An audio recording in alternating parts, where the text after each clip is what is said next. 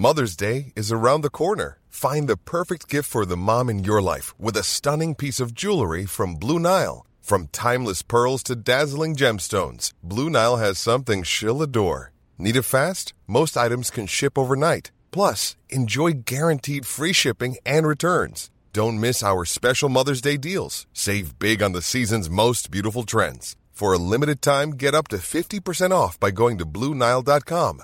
That's BlueNile.com. This week in league, young Penrith nerd Shunter 86 out for the season with a grade 1000 ankle syndesmosis. Cronulla Sharks drug tested by new sponsor and test positive for wooden spoons. The Melbourne Storm Fun Police kill off the finest team nickname of all time. And we preview all of the action for round 19 of the 2014 NRL season. All that and more this week in league.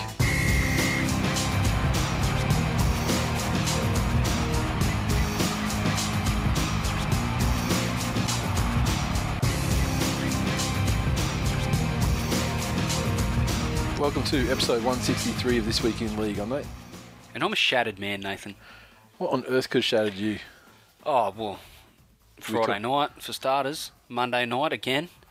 Yeah, Monday night maybe. I've got a shattered heart. It's shattered like Michael Gregson's ankle. Yeah, and we're going to get into that. That's actually going to happen in the news section, and we're going to detail and fucking terrible situation though, and obviously. Yeah, we'll get into that a little bit later. But mainly I'm shattered over Friday night. What a shocking fucking what a shocking thing to happen. But yeah, look, we could start... Gregson will get a new ankle. I won't get a new fucking heart. No, or a new team. No, I can't. It's against the rules. All right, we'll just launch into the feedback, and it's going to be a bit of a feedback-heavy, mailbag-heavy thing this week, given what happened, the events of Monday night. But firstly, on other topics... Ben said in a tweet today and said, "Is This Week in League footy Tinder for you too?" Now, obviously, what he's alluding to is the fact that you just pick up so many followers and friends and that online, Twitter followers and stuff. I think he's alluding to the amount of bitches that he's just fucking that he's nailing. Slayed. He's just slaying as a result. He's slaying the poonchang of listening to. That's appalling. Shout out to Jesse's girlfriend. Lovely girl. Lovely girl. For, we've got some fans that are punching well above their weight, and I mean, she obviously goes for wealth and intelligence because she doesn't go for fucking looks. That's for sure. She doesn't go for sobriety either. No, definitely not. But yeah, well, it is dry July. He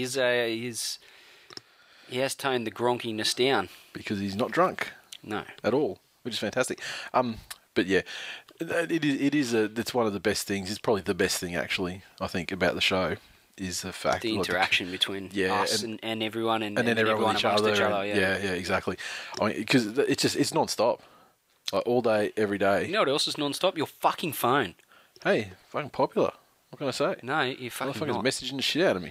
Hey, it's fucking... Look at that. That's a full screen... 12 different people saying... A full screen full of shit. People do not say that about me at all. Oh, I say it every day. Yeah, well, you do, yeah. And then your wife has the fucking nerve to tell me on Facebook that I like saying cunt. Hang on a minute. The cunt you fucking married is pretty fucking good at it too. He says it like a cunt. Yeah, we got a fucking blast from the past. Blast from the past this week. This Week in League clock. Tweeted us. Dole starting to run out. Any chance of re-employment, boys? Should we bring it back?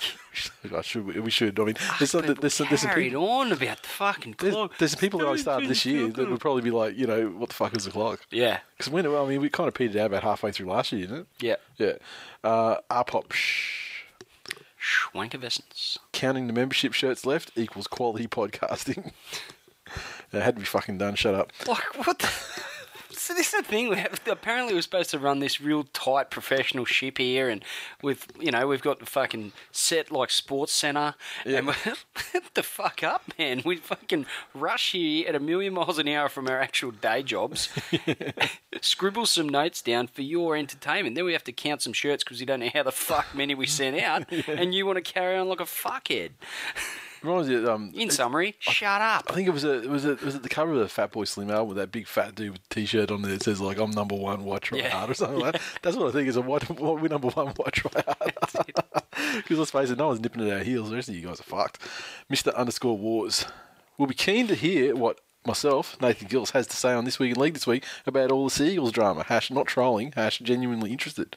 Wait till the news section. I mean, there's only so much I could say and attribute, but yeah, it's all nonsense, needless to say. Apparently. Allegedly. Well, you know that, you know, we know who we know, and so, you know, it's pretty. You know him. Pretty reliable. I fucking wish I'd never laid eyes on the bloke. But he's possibly one of the most despicable fucking humans I've ever encountered in my life. They're so harsh. Andy_Siegs, who I must say is This recent, Week in Siegs. recent contributor to the show, but fucking he's in there. He's jumped in completely. I love it.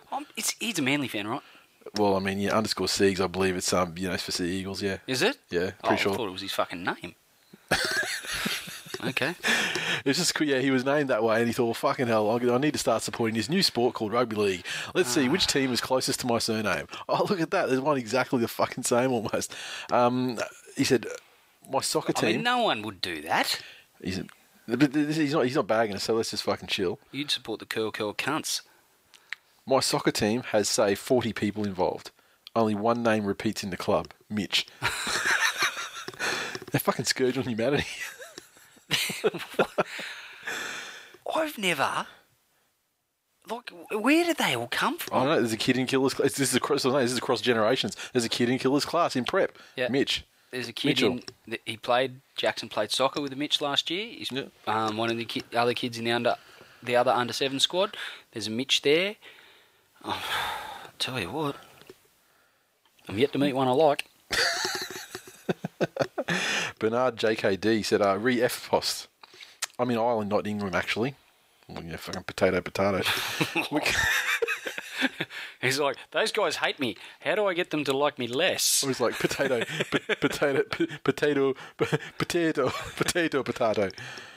We call them chip and pin devices. Don't have a fancy acronym for them. Right. Well, fucking more the shame for you then. Exactly. And your countrymen for their general lack of imagination. M51 Avoider. How's the alternate Blakely prediction shaping up at this point of the season? Now, for people who are new to the show, when you wish the show at the start of the year, we do our preview for the season, and we sort of go through teams from 16 to 1, the way they finished the season before, and make incredibly accurate predictions about how they're going to finish up at the end of the 2014 season. This season, you had an alternate list transcribed by your wife, but collaborated on between your wife and your son, right? Mm. And still haven't forgiven them. The Tigers were placed. Were they last, or they were down? They were down the pecking a little bit. But there were some places where they were exactly the same as what I said, or similar, but very very much at odds with what you said. So Dave's come back and said, yeah. So how are those predictions shaping up? I've got no idea, Dave. I tend to forget things, like the jersey I was supposed to buy you a year ago, and I would have to listen back to that episode and see how. I always wait till the end of the season. I never remember what the fuck I pick up. Maybe you could get him an Iron Man jersey. How about that? If he wants one, I'm sure I could come up with it. Yeah. Anyway, so yeah, do you still have that list so we can look back on it at the end of the year? I mean, we're going to probably talk about it we probably spoke about it on that show in terms of what they had each time, so we'll be able to recompile it sort of from that. But I would say that list went along with my show notes for that night in the bin.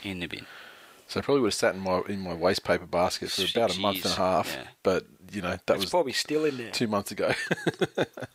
Okay, the man of the hour, Shunter 86. Hate to rub salt into the wound, but Jack Cogger made the Australian schoolboy side. # Golden Spawn. Mm. I believe a younger brother of Curtis Sirenen also made it into said side. Yeah, what was his? I can't remember that young bloke's name. He had a weird first name. Paul was on drugs when he had him. When you tweet shit and you want to slam people about players that should have signed with the Tigers and stayed with their Western Suburbs heritage and in the true essence of Golden Nuts himself. When you say shit like that and make me feel bad, it leaves me no other option but to pull out my voodoo doll. And it's inflatable. and let's just say jam some needles into the leg. I stuck a pin into his ankle, and may have been a pin, might have been my penis. I'm not sure. Eesh. Chapo, the creator. In disappointing news, Danny Tequila didn't make the Big League Cheerleader of the Year finals because of the Panthers fans. Anyone who Why? did, Because of the Panthers fans. because they didn't get behind her. And like, who wouldn't want to? That's a poor choice of words. I'm sure there were plenty behind her. What are we talking about again? My wife, I love her. So, I just love love her that so. Chapo is the guy that points it out. I love her so much. That guy, he's the worst fucking troll though. When a game's on, for example, say Friday night, when I'm over on Sea Eagles Live and I'm just basically looking at the mentions for that account and just tweeting off stuff as it happens, not paying attention to the general timeline, and certainly not paying attention to my main account or This Week in League One, unless I see something come in and I'll have a peek. You can go look back afterwards, and Chapo's just subtweeting, just throwing shit out there, trying to bait Manly fans. You just keep talking utter shit about Manly. You don't see it because he's not addressing it to you, so I never see it until afterwards. And I just look back and go, yeah, go on, you fucking idiot. He is a troll. Yeah, He's like the trolliest troll. He's like the McDonald's of trolls. Because there's like all this quantity, he's just throwing the quantity out there. Yeah. And it's just fucking low quality. Well, everything he does is he lives a low quality life. He's got a low quality head, and he's a low quality troll. Everything about him is low quality. Yeah, you trolls like, like fucking, like the Gordon Ramsay trolls like myself, just fucking, it's like fine dining trolls. It's like, it's not out there in mass amounts, but everything there is just like a fucking Heston Blumenthal fucking masterpiece. What do you mean it's not out there in massive amounts? Everything you do every day is trolling. Every day. Yeah, but I mean, every single day. But there's not a massive amount of it going out there. You do it every day. That's a massive amount. And I tell you, I threw out I mean, if I'm going to be the fucking Heston Blumenthal of trolls, I tell you, on my Sea Eagles Live account on Friday night, that was a fucking degustation for the ages, man. Like, motherfuckers ate well. I wouldn't know because I don't follow that piece of shit account. Yeah, I think you do. Because you were trying to fucking throw out some subtweets about it. I didn't see him till well after the fact, though. And honestly, I just thought, wow, Glenn's been really fucking reasonable. Let me go back. Oh no, he's not reasonable. He just hasn't fucking included me on any of the fucking shit talk. Anyway, JR_Buff. Back to the point. Chapo's shit, and Penrith fans are as shit, if not shitter, for not getting Dan Tequila through to the finals because she should fucking win in an absolute canter. Honestly, absolute daylight between her and everyone else. With a pom pom in this world. I don't understand. I know that your priorities are getting into the car park at Panthers and pulling bongs before you slip into the pokies. Not proper bongs though. Like they get the fucking empty UDL and fucking push it down, and then Orchie bottle. Orchie bottle and a garden hose. No, the Orchie bottle requires a garden hose. They go the fucking. I'm talking a level down from that, where you get the empty can, and just fucking push in the side a little bit so there's a divot that'll hold the fucking weed. Then they just basically poke some holes in it with a nail or like your girlfriend's earring. Poke a dozen holes in it. Put the weed on top of it. Light it up straight through. No water. It fucking goes down harsh. But I mean, if you need a fucking bong in a hurry, don't tell me you haven't done that, Glenn. Well, if they're doing that, they should have more time to vote for Danny Tequila. Well, yeah, they should, because they don't have to go and find their fucking neighbour's garden hose and cut 6 inches off it. Mavis, I used to be able to reach the petunias. I appear to be reaching less and less in my old age. What a travesty that she didn't win. This week in drug paraphernalia. JR_Buff, great fucking ep of This Week in League, #162. Thank you. Thank you, sir.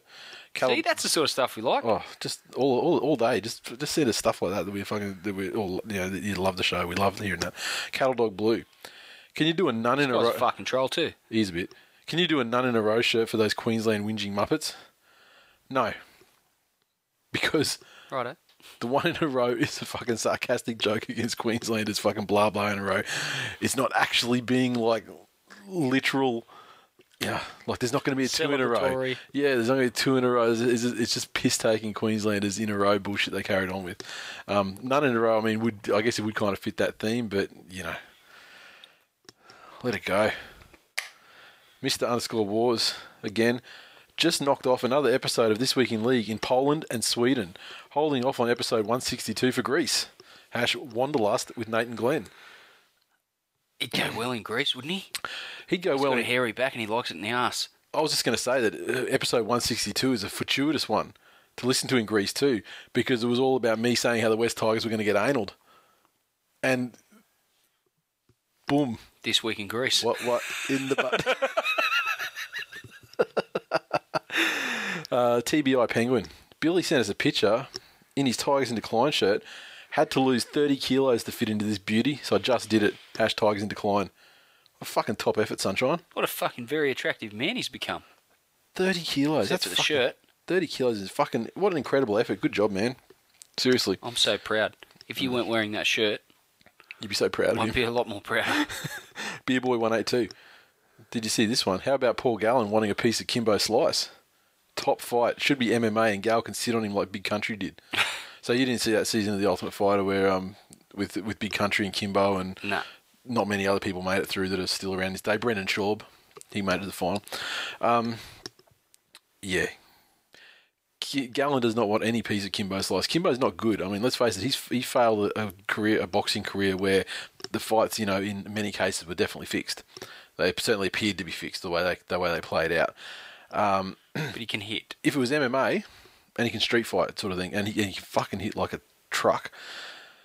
And Gallen got sat on his ass by a fucking guy he was meant to destroy. He won his fight, but he got knocked down in the first round by some fucking jobber. Yeah. So I'm not going to say that Gal's got the fucking greatest chin in the world. I don't know if he does. If it was MMA, Gal all day. He would shoot for the takedown. Kimbo's got no ground skills, and Gallen, I think he's a purple belt by now down there at TP Gym in Sydney. He'd fucking take him down and submit him, no problem. But on the feet in a boxing match, yeah, don't know. I think Kimbo fucking knock him out, to be honest. Gal would have him in stamina, and Yeah. Gal's no slouch when it comes to Going knuckle. power. Yeah. That's for sure. But why would he want to? Yeah.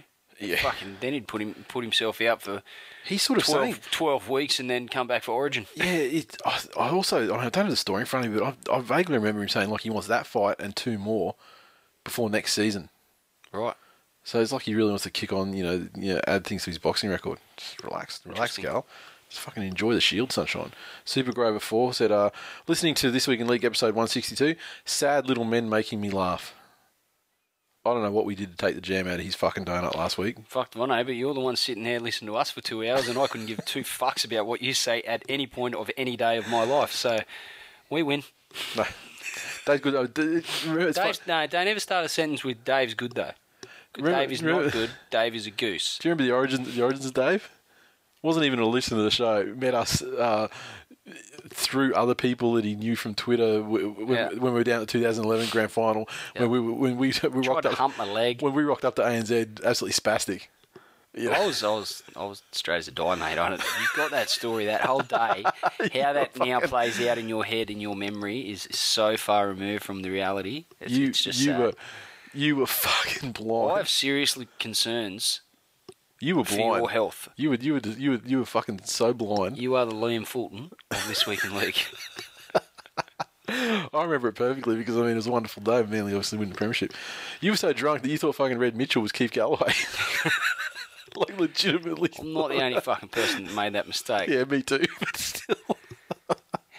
And, as it would turn out, when I get a little bit intoxicated, as I've had pointed out by some of my best mates, fuck, you get loud when you're drunk. Oh, do you what? And so I was 2 bays away from Big Red. And I was like, is that fucking Keith Galloway? And you could just see his head dropped and he's like, oh, these fuckheads. And he's just going like, oh, I fucking got to hear this drunken cunts. It's like, as if it's not bad enough, I've got to sit here and drink piss with Josh Hansen. Yeah. Now these fuckheads think I'm Keith Galloway. Just end it now. Yeah. And now finally a serious one. JR_Buff said, serious question. Where does Bennett's legacy sit now after his time at the Knights and his comments he couldn't get the players to gel? I'm prepared to give Bennett the benefit of the doubt. I think his method of dragging a certain core group of players around with him probably wasn't really going to work at Newcastle. I think there's a lot of lot of miles on the legs of Jeremy Smith and Beau Scott. Yep. And Darius Boyd to come into, when you had such a dominant half in Jared Mullen, and you had Gidley there as well.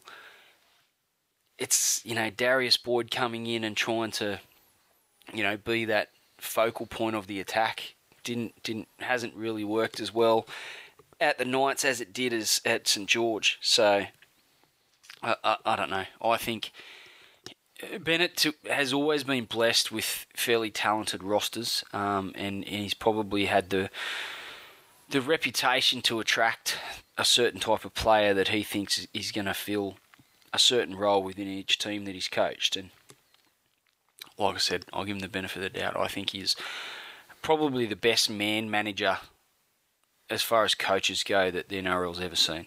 And he has gotten, for all the guys that follow him along, and the squads that he's built around those sort of core people, you only have to look at his Broncos days and, guys that still revere him to this very day. So that he coached for their entire careers, and when they were young kids coming up through the grades, and he went on to make them assist in their development into superstars. So interesting if he goes back to Brisbane or the Dragons.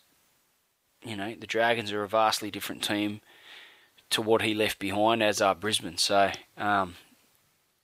if he does a similar job at either of those clubs or wherever he coaches next, as he's done at Newcastle, then you'd probably be entitled to ask a few questions, in my opinion. Just reminded me, just talking about old mate Fluffy before. Did you happen to see the Choppy did a tweet, defending Fluffy, saying like he's a quiet guy and blah blah, fucking shut up basically to the haters kind of thing, and he said, well, what he said, his exact tweet was, Darius Boyd, Queensland FOG, has scored the 15 Origin tries. 15, well done, you Queensland legend. How many have you scored? #Queenslander. And so, Aussie111198, who's tweeted this show many times, also this week in MMA, he's replied to him, said, any player can catch and fall over the line. Steve Michaels would have scored as many. Okay? And, where are we? Let's go to the next tweet. I took screenshots of these because I thought it would be, and he said, and Trobby said something like, how many have you scored or whatever, that sort of thing. And he's like, and he goes, I've got eyes. And he goes, I thought it must have been, because you've been there in the tough stuff, falling over the line. He replies to Choppy, and you have? and he said, Choppy replied, said, when you were still swinging around in your dad's ball bag, old mate. and then Aussie1119 replies to that and said, you sound like you've been falling over a line of cocaine, mate.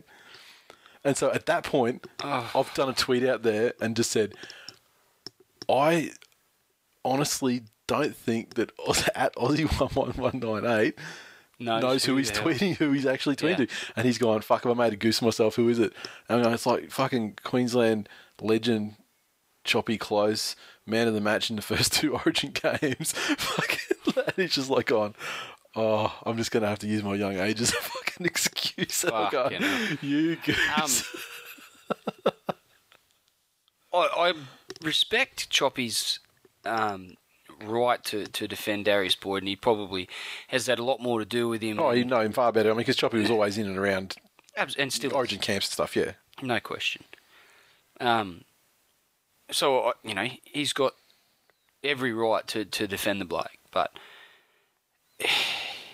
because he knows. I'm not going to comment on Darius Boyd's ability or on a football field. I think he's a good footballer, and I think he's shown his development after he left the Broncos and the player that he became at St George was testament to the quality of the player that he is.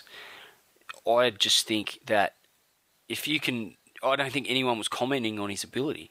No, they just talking calling him a douchebag and a tool, and that's right. I think he, as far as the media goes, part of it is the media likes to portray him that way now in some cases, but he's because of his past interviews. Yeah, it was that infamous one back in the Dragons days when he just sort of that one.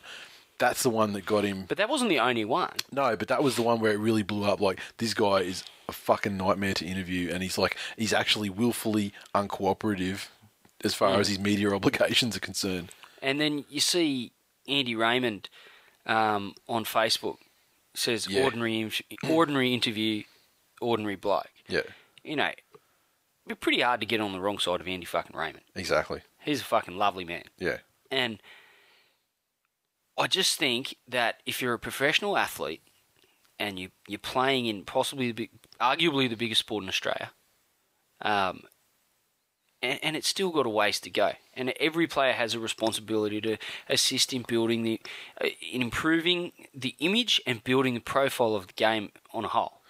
And you can't do that if you're a cockhead to the media. You can distill it down really easily. You make so much money because the game is a certain level of popularity. Exactly. What assists greatly in that level of popularity? Fucking media and engaging with the fans, through the media, because the fans don't have face-to-face contact with them all the time. So what they get is the whole media setup is so they can stories are told outside of the stories that are just the game that's played. And in regards to the particular interview, the latest interview, if he has a relationship with Wayne Bennett that he's professed to have, I can understand how someone asking him that question would be if he had zero knowledge that it had happened. I can understand how that would be fairly off-putting and confronting for him. If that's his father figure that he's talking about, and he's been away at Origin camp, and there's a bit of a bombshell there because the first thing you would think, well, what does that mean to his career? Yeah. Where does he go? Does he follow him, and what happens next? Yeah. And I would imagine there would have been a lot running through his head. You would think, but to react the way he did, it's instead of saying, I hadn't heard that. I really need some time to process it. I'm happy to give you some time. I'll talk to it. Yeah, he doesn't have to go that far. He doesn't have to say, be all like, oh, young. He just needs to say, look, that's actually really that's shocking news to me. I did not know that. Obviously, I've just found out, so I don't have any comment at this stage. Thank you very much. Yeah. But instead, he chose to go the route like, oh, so it's an interrogation, is it? Yeah. And you go, oh yeah, you put this on TV, that'll be awesome. Yeah. And then just completely just digging and just making it because she was lovely. She did extremely well under the circumstances. She did not do anything to antagonise him. And could you imagine, the guy has played a lot of first grade now. Mm-hmm. He's won a premiership. He's won a Clive Churchill. He's been away with Australia. He's played plenty of Origin. Mm-hmm. The amount of fucking media training that he would have been through.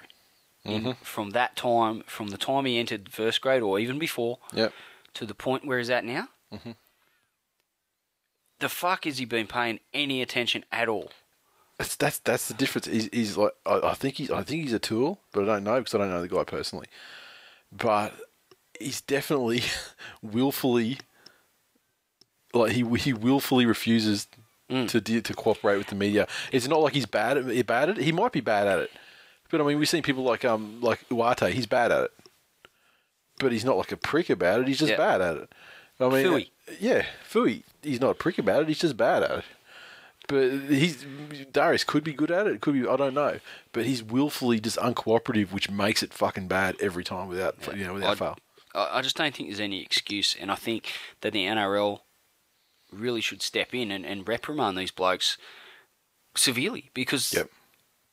The relationship with the media is an important aspect to the game as far as its image and its brand goes. And anyone that's gainfully employed by the game has a responsibility to build that brand. Yep, exactly. Facebook, we've got a spray here that you're going to love from our old mate Saguna.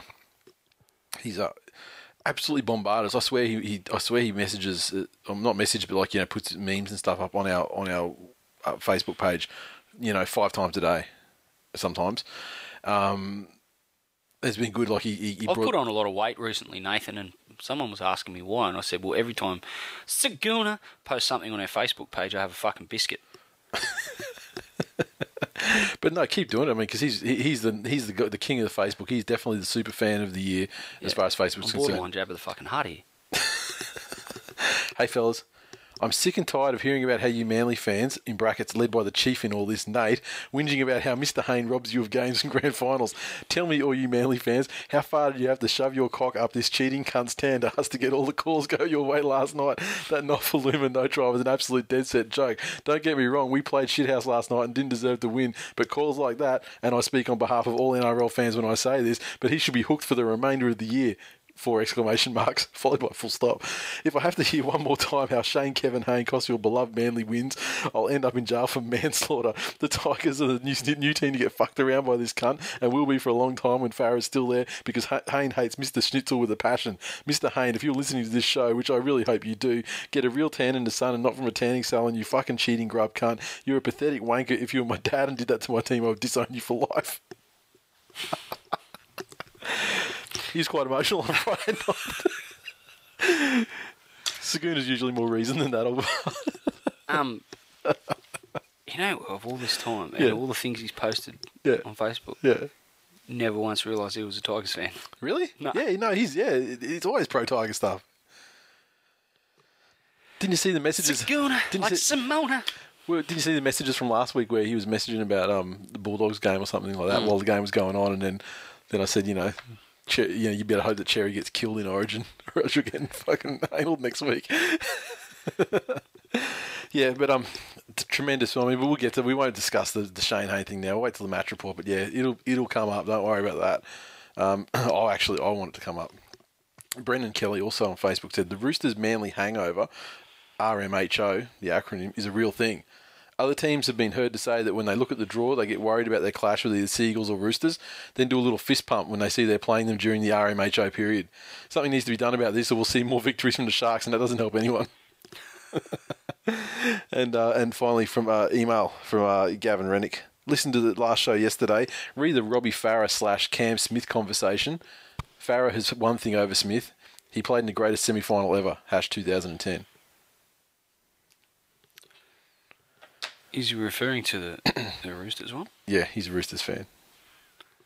But he's giving credit to Robbie Farah too, so I can, I understand the conflict that you're feeling right now.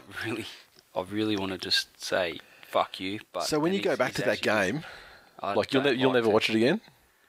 No. But you recognise that it was a fucking amazing contest. Epic contest. Yeah. Yeah. Probably one of the best games I've ever seen in my life. Just an epic contest. I mean, result, nothing to do with it. Just like unfucking believable. Because the Tigers were like 14-0 or something. I threw up. I was physically sick after or that game. At the finish of it. You wound yourself up that badly. Yeah. And also with the probably help of a fucking 1,000 bourbons. No, I wasn't like drunk sick. I was just like sick. Made yourself sick. Poor little tiger. You wear your heart in your sleeve, don't you, little battler? There's a lot of drunk people at the Caxton coming into the toilets, and I'm standing at the trough because I was trying to have a piss, and then I was like, oh, no, I can't, I'm going to be sick here. And so I'm there, I'm coughing up half a lung and throwing up my heart and fucking trying to piss at the same time. It's quite an exercise in gymnastics. Spewing up into piss trough's a great look too. Oh, what do you know? Fuck it, I've been there. Stafford Tavern. To 17 bourbon and cokes in 1 hour. But it's true. I mean, it's one of many things that Robbie has over Cam Smith. And but yeah, I take your point. One of many. So yeah, that's that one. And membership. Listen to last week's show for the breakdown of sizes that we have left. Yeah, apparently we're not allowed to mention certain things on our own fucking show. But yeah, we have apart from 2XL and up to 3XL. I think we've got something in every size. So get onto it as soon as you can, because these ones, once they're gone until next year's open up. If you don't find that entertaining, maybe you could try this week in Josh Hannay's cunt cousin. Popsh. Fucking harsh.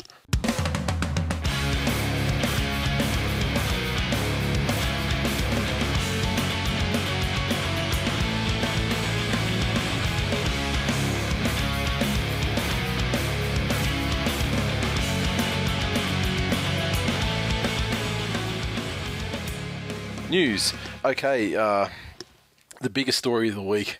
Look, I didn't think this was going to be. This is the last fucking thing I expected to happen in the history of rugby league.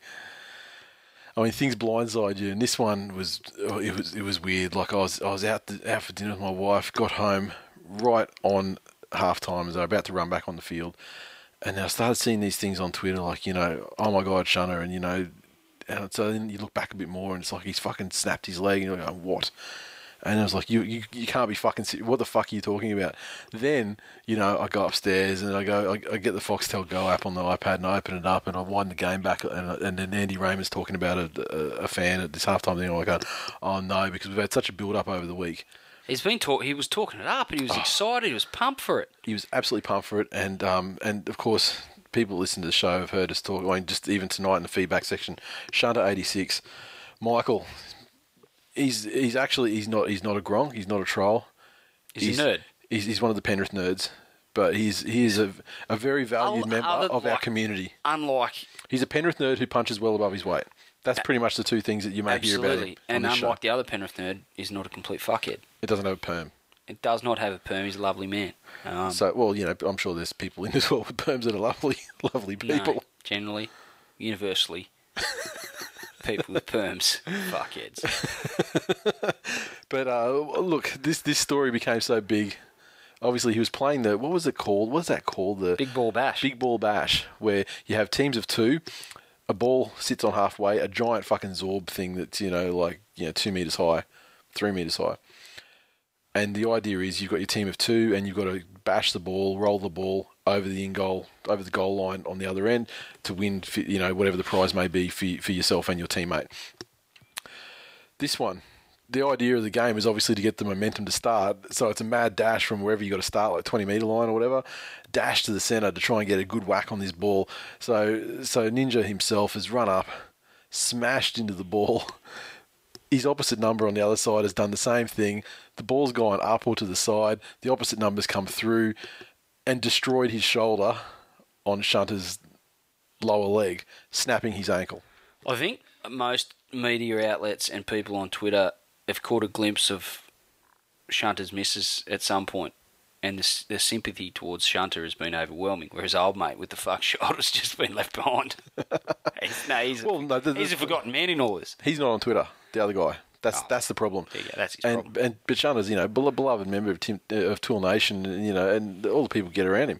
Now, it made the news. He was on Channel 7. Didn't it he was on Triple M. make the news? And it was on the Daily Telegraph, which is where I got this story and where it'll go through it. It was supposed to be a bit of harmless halftime fun during Monday night's NRL clash between Penrith and Brisbane.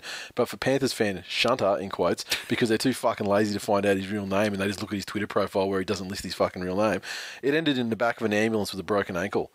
The Falcon Bridge resident, who goes by Shunter on Twitter, was competing with another fan in a game called the Big Ball Bash, where two teams of fans sprint from either goal line to a giant ball, which then must be pushed over the opposition stripe to ensure victory. Only this time they didn't get that far. The two men went flying as bodies clashed, with Shunter stretched off with a suspected broken ankle. The other suffered a suspected broken shoulder, which has since come to find was a dislocated shoulder. The pair were then carted off to hospital in the same ambulance. After the incident, Shunter tweeted, Shunter #in #crisis, which fucking classic. Which led to a host of messages wishing him a speedy recovery. Others used the hashtag pray for Shunter, #pray for Shunter to offer support.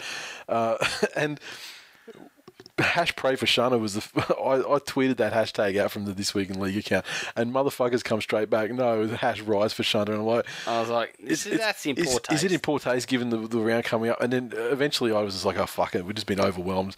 Looks like I guess it's rise for Shunter. So the prey one still exists in around there, but rise for Shunter is by far the biggest one. I had a similar incident several years ago. Saw Canberra officials sued, but Panthers Group CEO Warren Wilson on Monday night confirmed that all participants in the halftime entertainment had signed waiver forms. Well, unfortunately for Warren Wilson, and he knows this, I mean, he knows it, waivers are the biggest myth in legal history. They're better to have a waiver than not have one, but they're not worth the paper. They're not worth the paper. At the end of the day, most people go, "Oh, I signed a waiver, I'll cop it." But it's like when you go into any sort of legal engagement, you will win. you fucking and win well. So better call Saul.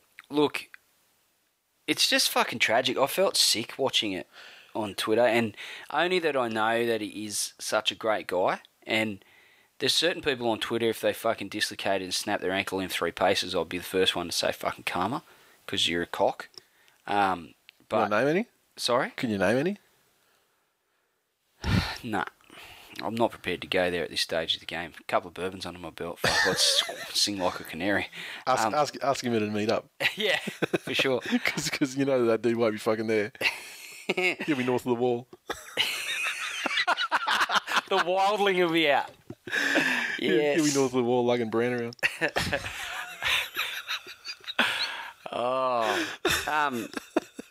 But he's a great bloke, and you just think about the repercussions this is going to have on his life. You know, he's going to have a long layoff and a lot of rehab and physio, etc. 8 to 12 weeks apparently off his feet. I saw his wife say earlier on Facebook. Yeah, and that's plus physio and shit after that. So you know, he's got like 6 months. I mean, he does fuck all. Like he sits on his ass.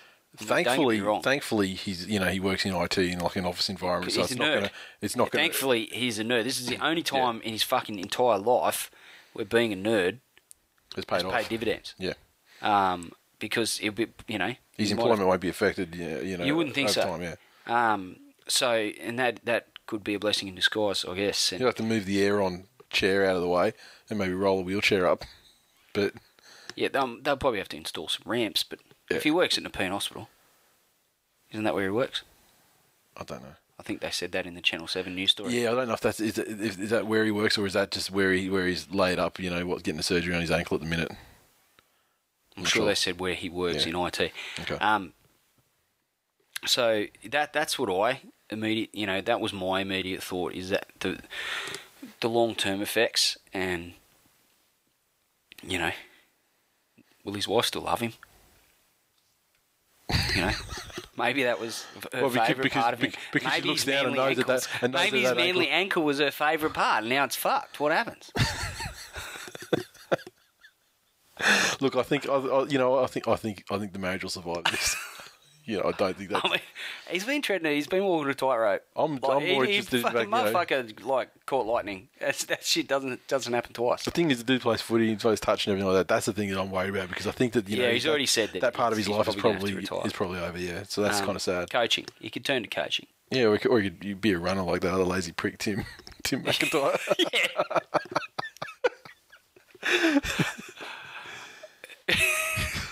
There's nothing better than laying the slippers in the fucking Tim McIntyre. It's one of my new favourite things. It's sensational. So look, we're all thinking of you, and people had their fun on Twitter and everything like that. But I mean, it's all coming from the right place, I think, as well. I mean, there's no one who has any bad intentions towards Michael, and he is like a very well liked member of the Tool Nation family. And Photoshopping genius, very, very keen contributor to the show. I mean, every week in, week out, and so we definitely wish him the very best, and hopefully he has a very swift recovery. We love you, Ninja. And we had a tweet from Shunter 4 days ago. We were talking about the lead up to this whole thing. What was his strategy going to be? He's like, I'm going to wear a This Week in League shirt when I do it. That probably came a cropper because they had to wear blue sponsored shirts over the top when they were doing it. But then he's tweeted, and he said like his dad was going to film it. And so if it's anything good, it'll end up on YouTube. And I'm like, great, can't wait to see it. He's tweeted, win, lose, or total annihilation. It's going on YouTube 4 days ago. Well, fucking did it what go on YouTube? That's quite prophetic. Plus that Triple M interview, a Channel 7 interview. And while we're recording this show, he's probably been on a couple other fucking shows as well. And we've got some well wishes. I just did a selection of them. Andy _Siegs. Wow, the length some people will go to just to increase their Twitter following. True commitment. #rise for Shunter. The real question is, how many mentions did he have the first time he checked his phone? I was talking and bantering with the Mitchai from both the This Week in League account and my own account today. I must have tweeted, like 50 times on the subject, plus all the Mitchai. And I reckon he'd have about fucking 3,000 mentions. He'd have a lot because, a lot. So he's not going to be able to get back to everyone at all. The Ben Z. Panthers should compensate Shunter 86 with a 6-hour all-access pass to Danny Tequila. #worth it. #rise for Shunter. Stop it. I don't want us to come off creepy. Earthboy75. Can't help but think of biscuit legs when I think of poor Shunter. Packet of Tim Tams coming your way, buddy. That's true. Shunter Tedesco. Drew _Nathan5 said, holy shit. This is in response to when I retweeted the picture that James Sigiaro put up of his, which is the first picture of his foot. Which, and like, I mean, it's not Yayi bad, but it's about as bad as you could get without being Jarrell Yayi. I mean, because that's the most sickening one I've ever seen. Yep. Anderson Silva, breaking his leg, that was pretty bad too. But yes, it's not how an ankle should look. Like, no. It's not even close to looking like it's pretty serious. And from the interviews I've seen, like, it's my understanding that he hasn't even seen it and doesn't want to. Like, apart from his vantage point looking down on it, he hasn't looked at any pictures. He doesn't want to know about it until it's such time as it's actually put back together again properly. But Drew_Nathan5's response to that was, "Holy shit! Is it wrong that I want to touch it though?" He's a sick motherfucker. Lynn Shields, bloody hell, that looks terrible. #rise for Shunter, #painkillers for Shunter. Jeremy_Jack01 said, "I've never met you. News says you have a broken leg. Get well soon, Shunter. #ninja haiku. #rise for Shunter. And _fluffyfish_. Shunter ran very hard. There is someone behind ball. Owie, his leg hurts. Shunter haiku. Oh, bet. Tall Hayden. Gould's bloodlust. A Penrith nerd goes down. Rise for Shunter." And he's got #Shunter haiku, kind of. Danger_anger. Are we going to read through all of them? Because you said there's 3,000 fucking mentions. Yeah, no, we're not going to read all of them. Just going to just select a couple of the more rates of the show and Shunter. Danger_anger. Can we arrange an injured superfan hospital visit from Captain Murder for Shunter 86? What else we got here? And then CJ Dixon comes in and he's like, "Oh dear God, I thought all this Shunter 86 talk was just some more This Week in League BS. The mofo actually broke his leg." My favourite Shunter moment was before the Samoa Tonga game out at Penrith. He's like getting ready to watch the Glenn Blakely Cup. Yeah. And someone was like, "The what?" So obviously he clearly doesn't listen to the show and get that one time wherever it mentioned something about a Polynesian. One time an episode. I've been fucking slurred since. One time, Sweet IGB, he was the one that actually started the Ninja Haikus. That Shunter broke his leg, groping one ball too many. Let's #rise for Shunter. And finally, Tall Hayden, just hope it's a broken leg and not a snap propeller. #honorary helicopters for Shunter. And I do one right now, but it's cold, and I can't be sticking my finger up my ass to poke my penis out. And I'm not doing it for you. And you can't borrow a pen. What about that water bottle? Yeah. This reminds me of Goat. Do you remember old school internet Goatsy? No. No, there's this picture. It was like GOATSE.CX, I think. And it was like goat sex, sort of the pronunciation. Okay. But Goatsy, but it was basically just that one. It was like a picture of a guy getting fisted up the arse, like gaping, like by another guy, like this gaping asshole, right? It was just really funny, just after the World Cup final, because the pronunciation of Goatsy scored the winning goal in the World Cup final, and I can just imagine the amount of people searching on the internet and coming up with that instead of getting the pronunciation. Doesn't look very hard to kick a ball into there. And there was another guy, wasn't there? Another guy jammed with a torn anus as well in the injury in the final. Wow. Anyway, so yeah, I have had German blood, so I was happy with that as far as my soccer supporting goes. Next, this could be Potter out. His hopes of getting the Tigers to the finals copped a battering when they fell apart against Manly. The Tigers are 10th on the NRL ladder and take on the informed Bulldogs this Sunday in a crucial game at ANZ Stadium. On Monday, Potter refused to blame the 48 loss to Manly on one bad call at the start of the game, but he revealed he'd sent a detailed email to referee's boss Tony Archer outlining his many concerns. But Potter's management has been in talks with the Tigers' boss Grant Mayer for several months, but the parties are no closer to a deal, and the club's new board is yet to be finalised. There's another board meeting planned for the end of the month where Potter's future will again be discussed. Tigers assistants Todd Payton and David Kidwell are both rumoured to be in the running for the top job, and their ambitions are said to be no secret within the club. Potter is understood to be the lowest paid coach in the NRL at around 250 Gs a season, but he has been widely praised for his work in rebuilding the club in his 2 years since replacing Tim Sheens. After starting the year as the TAB's wooden spoon favourites, the Tigers have been one of the season's big improvers. There you go, Glenn, how's that? That's lovely, isn't it? Despite season-ending injuries to James Tedesco and Braithen Nathan Astor, Liam Fulton's concussion, enforced retirement, and missing captain Robbie Farah for a prolonged stint through injury in Origin, the Tigers are on 20 competition points. Only their points differentials keeping them out of the top 8. Asked on Monday if Potter's future hinged on making the playoffs, Mayer said Mick has included in his contract a trigger for an extension of 1 year based upon a top 8 finish. Now, it's not ideal from the club's point of view, as we've been very open with his manager that it is our preference that a new board make the decision on the head coach. However, as time is important, now the head coach appointment will be discussed at the next board meeting. Asked what he thinks of the job Potter has done, Mayer said, this year has been an absolute improvement. Is it where we need to be? Mick himself has been on the record saying a top 8 finish is important. Potter was reluctant to publicly comment on his future. I think it's a bit of a beat-up. I think Potter will... Sounds like he's got full support of the board.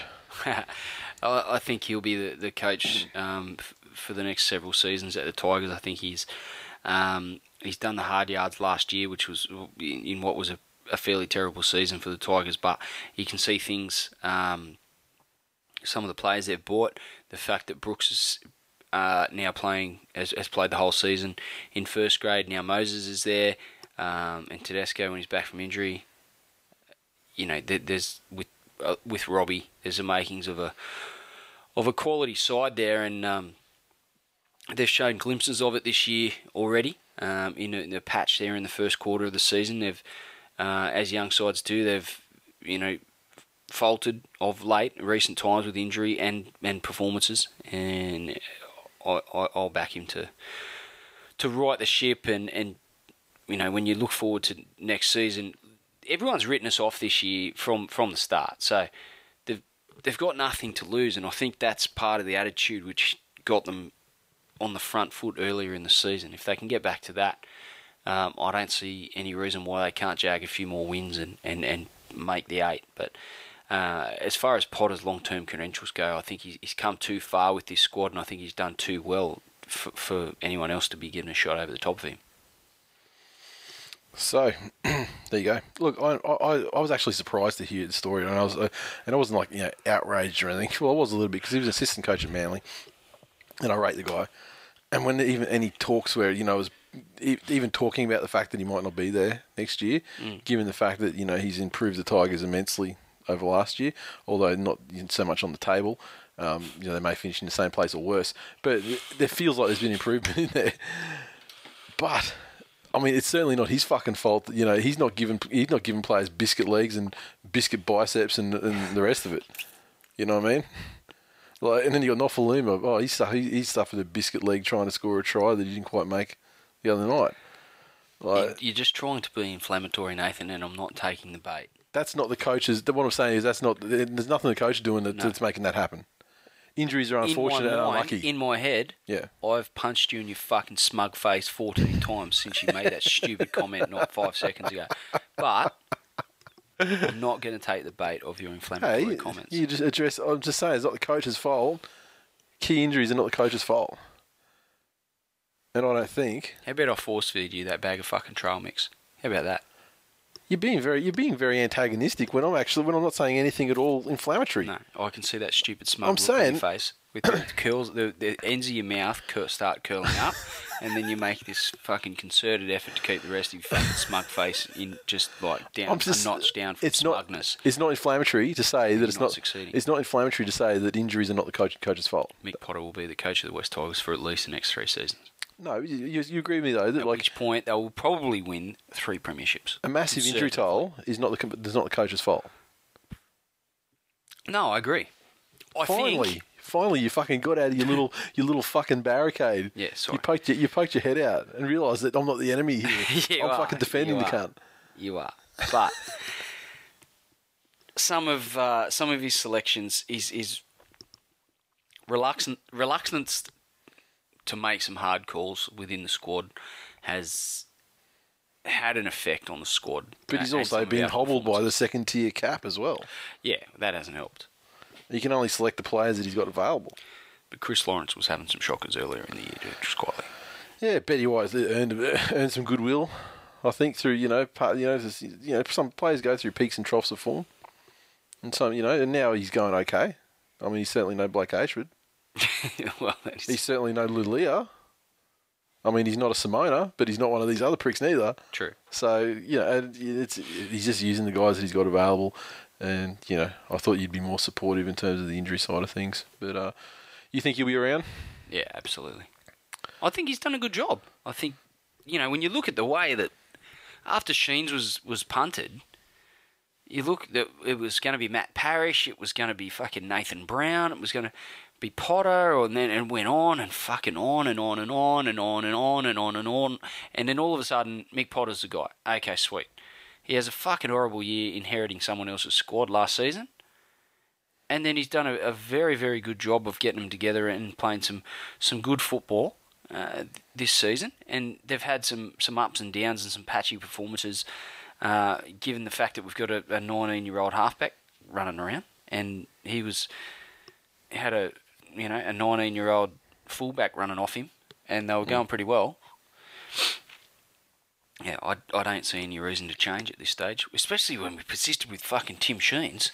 I mean, how long do we keep Tim, trotting Tim Sheens out weekend? Too long though. They want to avoid. I can see why they'd be gun shy and they want to. The fucking coach's box, give Potter a chance. He's made improvements. Yeah. Okay, next story. Talks are set to begin to extend the contract of centre Steve Matai at Seagulls till the end of 2017. His manager Gavin Orr said he was meeting with Manly officials this week with the aim of shoring up his future at the club. The development comes after revelations that Matai had asked the club for a release from the final year of his contract so he could take up a lucrative offer to join New Zealand Warriors. We'll see how everything unfolds, and I might find myself over there. Matai was quoted in a New Zealand paper on Saturday.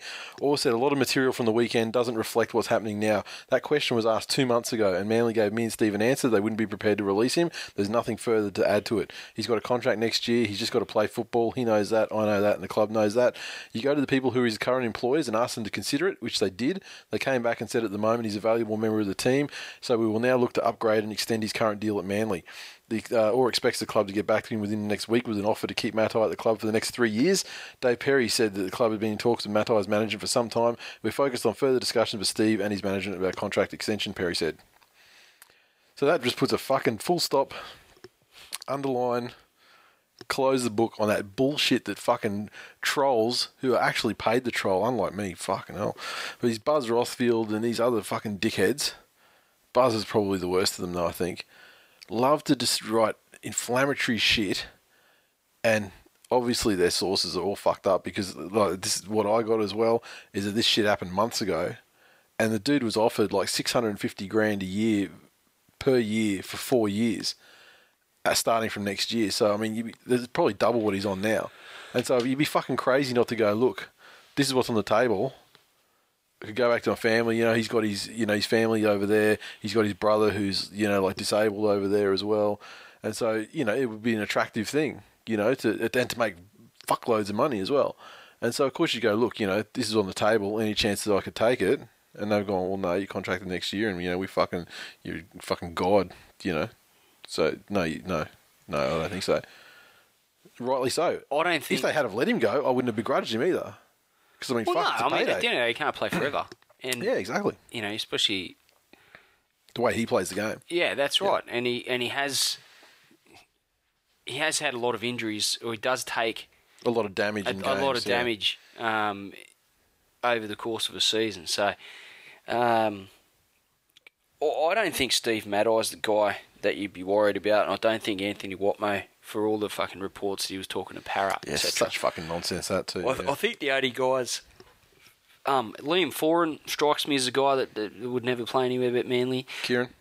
Liam's off the... Did I say Liam? I meant Kieran, sorry. Salford or London Broncos or somewhere, I think, yeah. Liam strikes me as someone that isn't as good as his brother and will play anywhere. But... top bloke, though. I'm sure he is. I think... Big fan of Brett Stewart... Yep. Might have been, at the right time, in the midst of everything, he's with his brother. Yep. If someone made a real heavy play for him, I think he might have kicked up a stink. And Cherry Evans, I think you made a good point the other week that when the time comes, Gen Y, not into self-sacrifice. Yeah, but there is a lot of other factors though. I'm sure there's a lot of goodwill. The club's done a lot for him, but it's not even goodwill to the club. I mean, it's actually the area as well, and more importantly, the person who wears the pants in the relationship, which is not him. Yeah. at the end of the day, if they get 2 bits of paper put down in front of them and Manly is a long way off the mark, money talks. Yeah, and I don't think Manly will ever be a long way off the mark. I think they rep. Well, they identify the fact that he's a big part. I they just know don't think they only he's one of have those to get in the guys. ballpark, yeah. Yeah, But he's I not just going don't to be. think he's going to be one of those guys like a Watmo or Or like your Steve Menzies or sure. Brent Kites. Whereas Matai is every bit of that. So, yeah, oh, absolutely. I think Which is funny because you never would have put. I mean, he's one of the guys. He just doesn't seem like he belongs in that kind of crew. But he's become. Then you see Watmo's wedding party, 2 Stewarts and Matai, or his groomsmen. I think as good as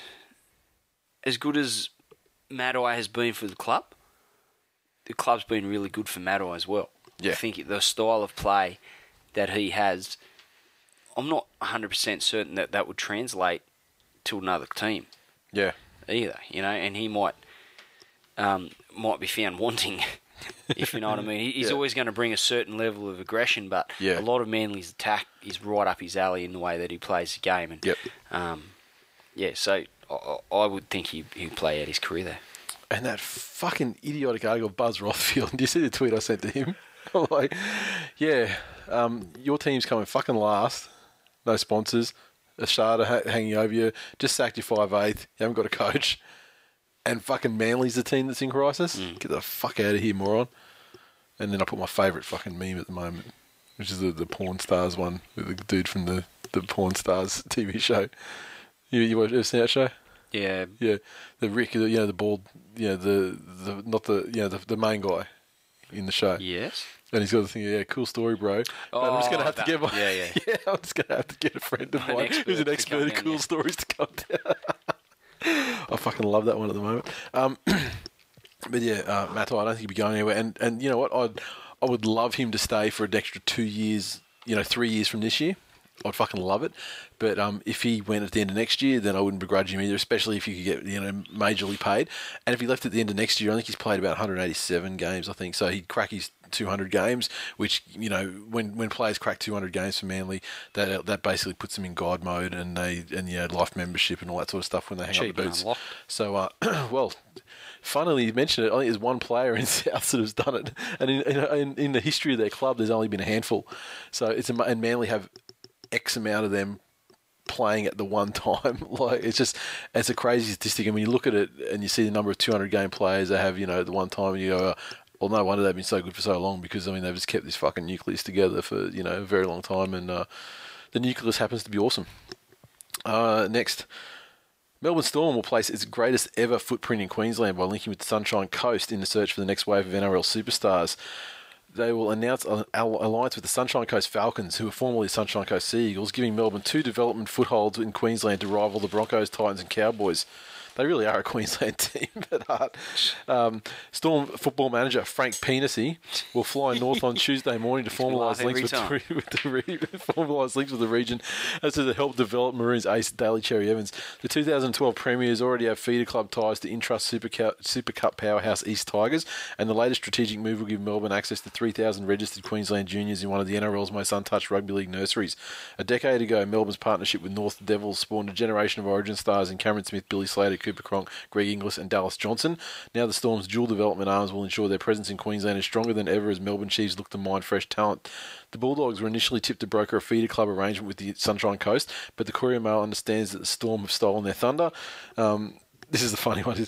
New South Wales Origin duo Tony Williams and Trent Hodkinson helped Sunshine Coast to the Queensland Cup title in 2009, while Manly plucked Cherry Evans from the region 12 months later.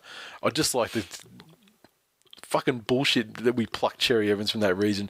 We sent him to that region after he aged out of Holden Cup, or Toyota Cup at the time. So, shut the fuck up, idiots. So, the flip side to that is that Melbourne will sever the New South Wales Cup ties with Cronulla, and that means the end of the Sharknadoes. Greatest nickname in the history of rugby league. Greatest ever. Springfield Panthers, still waiting for the call. Yeah. Just saying. I'd disown him. Promising under sevens. Yeah, I'd disown him if he played for the Storm, to be honest.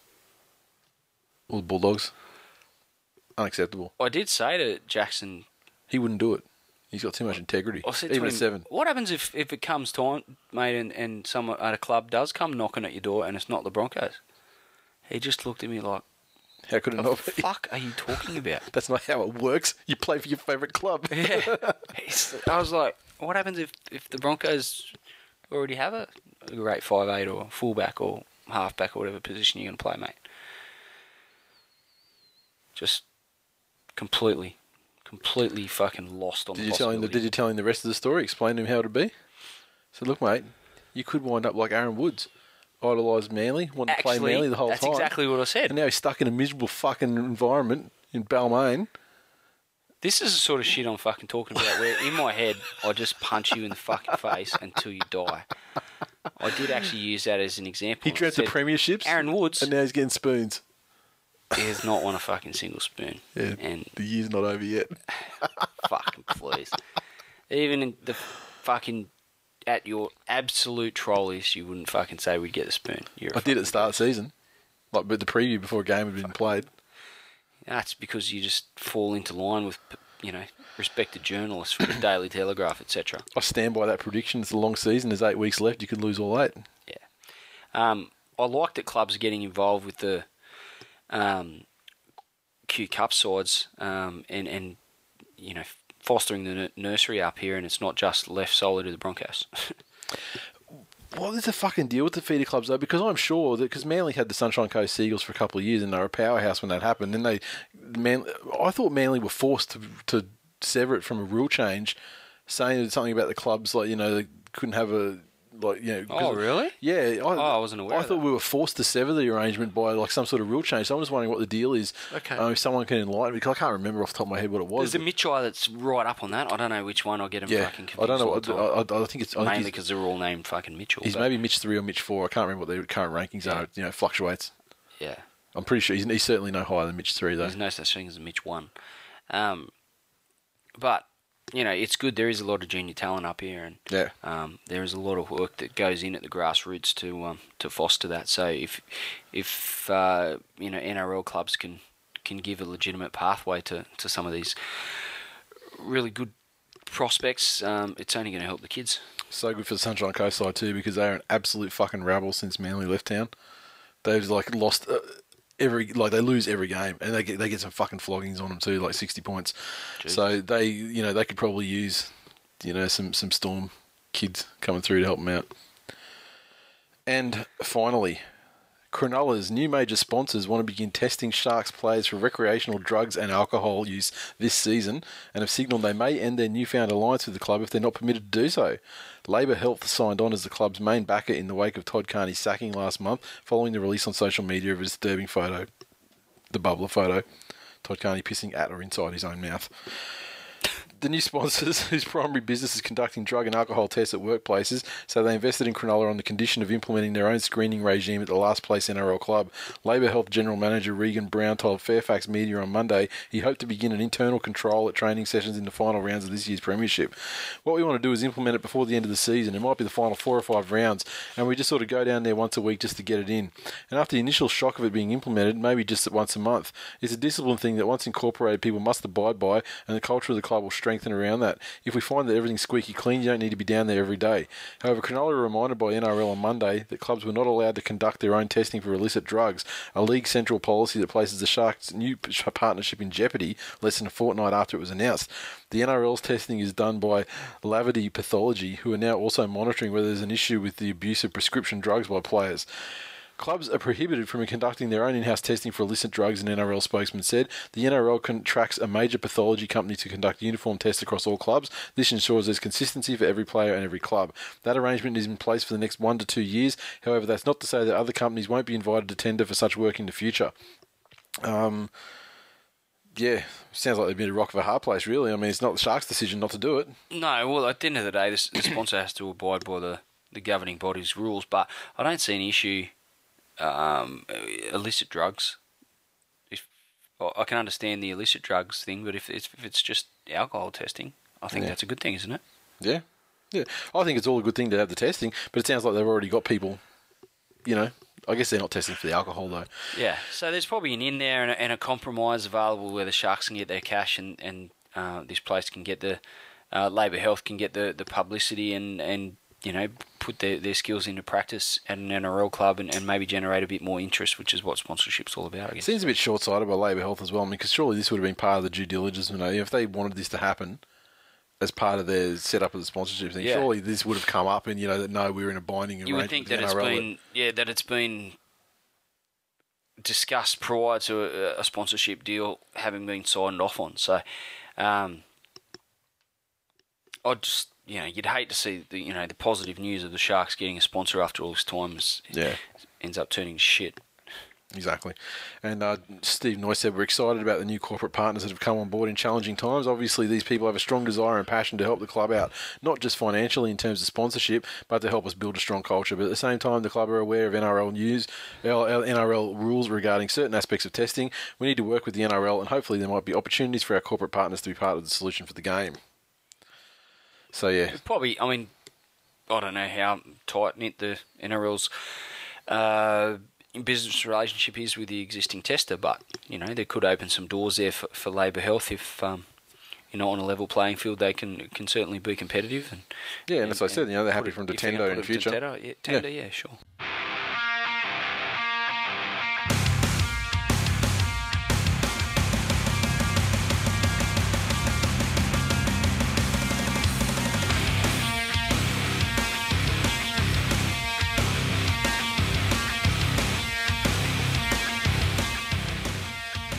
Recaps. Okay, very quickly, because it's old news by now, but the Origin, the third game was played last week, middle of last week. Queensland 32 defeated New South Wales 8 in front of a disappointing crowd of 50,155 people. So that's about $5,000 under what they can take, what they have taken in the past over there at Suncorp. 52,500 capacity. Wasn't there like a 50? There was a 54, 55 capacity event there. Definitely was. Maybe it wasn't league. But it's definitely they have more standing room only for concerts or something. Yeah, no, I don't think it was concert. Maybe it was rugby union or soccer. But they definitely had close to 55 for something. So disappointing. Queensland has gone. It's basically 10% of Queenslanders have gone off the Origin concept essentially. So Queensland's 32 tries to Cameron Smith, Billy Slater, Darius Boyd, Aiden Guerra, Cooper Cronk, Thurston 5 from 5 and a penalty goal. And the Blues, we got 2 goals from Hodkinson, a conversion and a penalty, and a try to Josh Dugan. Just quickly. I think it was a good game to watch. I think Queensland, once New South Wales went behind, I don't know that they really gave a fuck. had much of an inclination to make a huge game of it. It was going to be Queensland's night. But the biggest thing I got out of the game was being able to take Jackson to his first Origin, and I think I just had it highlighted again just how intense he is as far as football goes. He was given a couple of tickets as part of his coaching clinic, and just so happened, obviously, they're all in the same area, and there was a bunch of other kids there, some the same age, some younger, but mostly older. And by just after half time, there's a lot of kids looking around and playing phones and, not showing a lot of interest. And Jackson was still bombarding me with questions and being super fucking intense about what was going on in the game and how it was all happening and what happened to Will Chambers. He was playing so well and now he's hurt. When's he coming back on? And he was very concerned. So, some good performance for Queensland. I think Aiden Guerra probably cemented his spot for at least the short term. Will Chambers, as I just said, performed fairly admirably. And Billy Slater, I think that the step on Jared Hayne when Billy Slater scored was one of the highlights for me. And I think that the Shield presentation would have been better at ANZ after Game 2, to be honest. I think. Yeah, so I don't really care either way because it was funny. Like, when the game was going on, I was going, "Oh, this is fucking ridiculous." And you knew that, like you said, when they fell behind, like they weren't putting their bodies on. They weren't going to put their bodies on the line like they had, with that resolute last ditch, death or glory defence that typified the first 2 games. If it was a deciding Game 3. Yeah, we would have had a vastly different scoreline. Yeah, but In saying that, like as soon as the full-time Hooter went and they did doing the presentation, I was like, immediately forgot the result of that game. Who give a fuck? Like honestly, and it looked like the players were similar as well. I mean, you could see the scoreline was fucked, but even as the clock's ticking down, there's still smiles all around on the bench and stuff like that because they'd won the series and Sure. that obviously that attitude permeated it. But good series. Good New South Wales to finally get back on, and one in a row shirts still on sale, and the update is I think they've shipped or about to ship. So anyone who ordered those shirts, and there's a fucking lot of you out there, they'll be on their way before too long. Now, fast forward to Friday night football. And the match of the round, as always, the mighty Manly Sea Eagles and the protagonists against the West Tigers. Manly Sea Eagles 40 to feed the West Tigers 8 at Brookie, and this one 40 points from the Sea Eagles, a double to Peter Hiku, a double to Kieran Foran, Clinton Gutherson, Brett Stewart, Daly Cherry Evans also with tries, and Jamie Lyons 6 from 7 conversions. The Tigers 8 came from tries to Keith Lulia and David Nofaluma, and Blake Austin couldn't buy a kick. Fucking hopeless, to be honest. He's no Paddy Richards. No, definitely not. Solid win from Manly, I think, at home. Following up a fairly shabby performance from the week previous, and got back to Brookvale and it was business as usual. I think a lot of conjecture over the Nofaluma try, no try early in the game. People saying that it cost it West Tigers a victory, or that I personally think, regardless of whether you think it was a try or no try, I think the Tigers need to overcome adversity better than if a decision's going to fuck them over for an entire game. That's exactly it. And when you look at their immediate response, it shows how far they've got to go as far as matching it with the top sides in the competition. That call went against them. They went penalty, try. Then it was almost back-to-back tries. Yeah, and then the back-to-back penalties, the drop balls in the play of the ball, are just you can just they turned it up basically at the end of the day from a call in the 7th minute or the 5th minute or whatever it was. If that gives you due cause to throw your hands in the air for the remaining 70 odd minutes and make those sorts of errors and lose your discipline, lose your focus in what was a really big game for the Tigers, it leaves a lot to be desired and shows that their credentials, and aspirations to make the top 8, which people have been saying they're a chance for. I think they threw the game away over one call very early on in the game.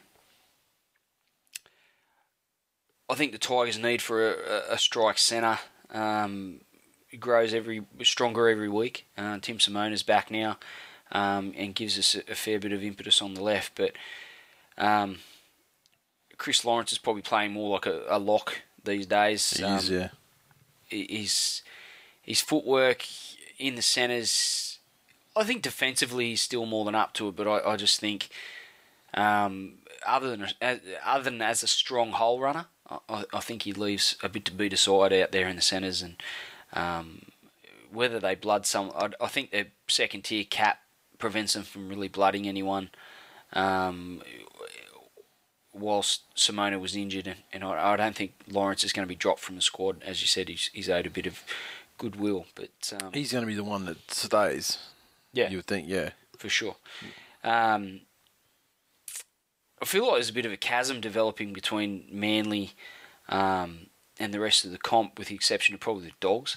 About the only team at the moment that you could say could really match it with Manly. The Roosters probably on their day as well, but they've shown it a lot less consistently than Manly and the Dogs have. So it's for everyone saying how close the competition is, and it certainly is from those positions 4 through 12 or 11. Yep. But when you get into a game like that where Manly were backing up from an ordinary performance, playing at home, and it was a big game, certainly for the Tigers, they needed to really... They were desperate to win that game, and it didn't really show in their performance, but when you look at their position on the ladder, it's a game they really should have been up for, and Manly put them to the sword. So I just think that as it stands right now, they're the best team in the comp, and probably the Dogs are the only team right now that look like they are capable of matching it physically with Manly for 80 minutes. And I think I said at the start of the season when the Tigers beat them that the most impressive aspect was that the Tigers matched Manly physically for 80 minutes and really stuck it to them and were super aggressive.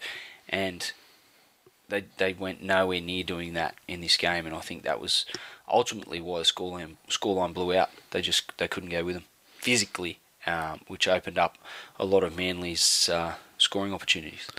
And the thing is, the two worst performances from the forwards Manly all year, Tigers first time round, Dogs last week, both came after the East game. So I think there really is something to the getting up for that contest, or what that contest takes out of them as well. Which, obviously in semi-final times, they're all going to be hard games, so, they probably want to pull their finger out when that comes to it. Sure. Just to tell you, the no-try situation at the start. One, I don't know how many points I have, so I'm just going to number them, but I can't say the 3 points because I don't know. I might have 4. But one, not sure either way if it was a try or not, because, you could see when he put it down, it was sort of on like a, I don't know, I'm doing it, I'm showing you here, people can see what I'm doing, but it was kind of like on an angle like that, and you can see the shadow was over the white line, so it wasn't on the line, but then he sort of moved it forward and it fell loose. So I mean, he's knocked it on trying to promote it. The thing is, I don't know if it's a try or not. 2 is that Shane Hayne was like literally right there in front of it. And the touch judge was literally right there on the line looking down beside it. So they were in a better position to make a call than anyone. 3, I think they probably should have sent it upstairs, because why the fuck not? Just to do it because, it's available, And, touches of video refs have been overruling shit like crazy over the last fortnight as well. So, they probably should have sent it up for a better look. But the final point is that how many times do we say, when it comes to video refereeing and that, we go, the fucking referee was in the best position to see there, why didn't he just make a call? And on this occasion he did, and the touch judge as well, in consultation with the touch judge. And they came to a decision, and it's just, it's this massive blow up like it was the fucking robbery ever. But that's what people want to happen. People want them to, to back their own calls. And so it's just the commentary team and everything, just harping on through the entire game about it. Like fucking senile Ray Warren. It's time to give it away. The cunt must have had fucking $10,000 on the Tigers the way he was fucking bitching about it for the entire, when they're down by 30 points and he's still fucking bitching about it. The thing for the referees is that there's a big push at the moment, and I can see from a junior football perspective to try and get younger people involved in refereeing the game. Yep. On the flip side of that, there's, numerous instances where young referees are abused. Some have been physically assaulted at games. At fucking kids' game, which is deplorable. Yeah. You see the way the scrutiny that referees are under. Yep. When they do, taking this particular instance out of the equation, right? Yep. But when they do make a mistake, they're fucking just universally hammered for it. Yep. If they're keeping it out of the news, then I guess that's their end goal. Yeah. But who the fuck would want to be a referee? Yeah, I wouldn't. And you wonder, there's not enough done, really, to empower, certainly NRL guys, to empower them with the resources. Like we've talked about this bunker. I'm sure we've talked about that for 3 years now. Yeah. Yeah, maybe 2 years, yeah. I mean, they started talking about it, was it this time last year, or was it the year before? I think it was the year before, you'll find. It's a long time. But how many fucking 12 to 16-year-old kids wake up every morning with some irresistible urge to be an NRL referee? Yeah, I think people have to wash out as players in their, in their early 20s to go down that route. Yeah, and I think players, certainly ex-NRL players, I think they probably would be the best choice. But yeah, but then you've got your Perinaras and your Luke Phillips that make, that prove that that's not necessarily the case. Yeah, and, fuck, would you have Steve Menzies refereeing a game if you were the Tigers and they were playing Manly? I don't think they do. Would they do that? I mean, what happens with Luke Phillips? I mean, does he ever, do it? I mean, he does Manly games, I guess. Luke Patton does Dogs games. So I guess maybe they just assume that they're impartial. The integrity is there to, yeah, disappointing is the overwhelming. I was disappointed in the Tigers for their performance, and I was disappointed in some fans carrying on about that one call at the start of the game when it was quite obvious that the Tigers just fucking weren't good enough on the night to go with Manly, and they got pumped. And Manly, once again, with Foran and DCE in the house, turned into the slick attacking machine that, unstoppable. I mean, just the speed and fucking angles that they're playing with at the moment in attack. Foran is, and depth. Cherry's getting a lot of raps at the moment, and deservedly so, but Foran is... he's less consistent, I think, and I think maybe it's because he needs Cherry there on the other side to take some of the attention away. I think if it's him and Little John, then they're just like, well, Little John, he's a rookie, he's got nothing, so we're just going to concerted, focus. We shut down Foran, we probably got him shut down. But when he's got the threat on the other side as well, I think it opens it up a lot more for him, and he was fucking amazing. And they put another one of those tries on, like that Brett Stewart one from the week before. The week before that against the East, and this time it was Foran. It was a beneficiary of the sharp angle, played at rapid speed, just straight through, magnificent. And the beautiful thing is, I mean, you still got no Tafua, and like Gutherson, I think he's creating some interesting selection problems because I think he suffered an injury late in that game, but with that withstanding, he's been fucking sensational, and given his his frame and everything, I think he's probably even a safer bet under high balls and stuff like that. And I think in combination with Matai, he may even defend better than like the Matai and Tafua combination. And so he's obviously star of the future, and great to have him locked up. And the other thing, it's just like you get Glenn Stewart back in the side, you get Watmough back in the side. When does Glenn Stewart come back? Couple of weeks, I think. Is he hurt or suspended? Yeah, no, he was hurt. He's injured, yeah. So I think he was in a moon boot. So, Watmough's back this week off the suspension. So you get Watmough back in, you get Glenn Stewart back in the side. I mean, it just, just the side's actually got, better and has been playing shorthanded for so long. You forget. And you still got improvements left, so. Yeah, so it's good, scary. Getting a good feeling, but just trying to keep a fucking lid on it. Twitter, Sweet IGB. The whinging by non-Manly fans has to stop. Maybe if they supported a decent team, the universe wouldn't hate them so much. This from a bloke that fucking 2 seasons ago didn't have a team. Yeah. And was a previous New Zealand Warriors supporter, if I remember correctly. And such fucking deplorable character would be chastised severely by your good self, normally, in most cases. Yet, well, if a person doesn't... This is the thing. B gets a pass because he's a fucking nerd. And quite frankly, I think that's discriminatory. He gets a pass because he's Manly. No, he gets a pass because he came to us and said, look, I don't have a team. And we put it out there and people stayed their cases and he made his decision based on that. So, it is what it is. And he made the wrong choice. He obviously made the right choice because he picked, like when he made the choice to support the Baltimore Ravens in NFL the year they fucking won too, like the year before last. Sorry, the year before the most recent one. What have we got? Unky D. Tigers continue undefeated asterisk season with a dominant asterisk win asterisk over the Seagulls to retain top asterisk spot on NRL ladder. Chapo the creator. Sounds about right. Chapo the creator. Nate can see into the future because he was right when he said old man Pat Richards wouldn't score a point against Manly. Not only didn't he score a point, he didn't score a fucking point in Supercoach either. We got hurt. Yeah, still it's no excuse because if you're on my Supercoach side, I expect you to put him for 80 minutes every week. Although I fucked him off now and I got Conrad in there, so, Oh, more for you. Oh, good.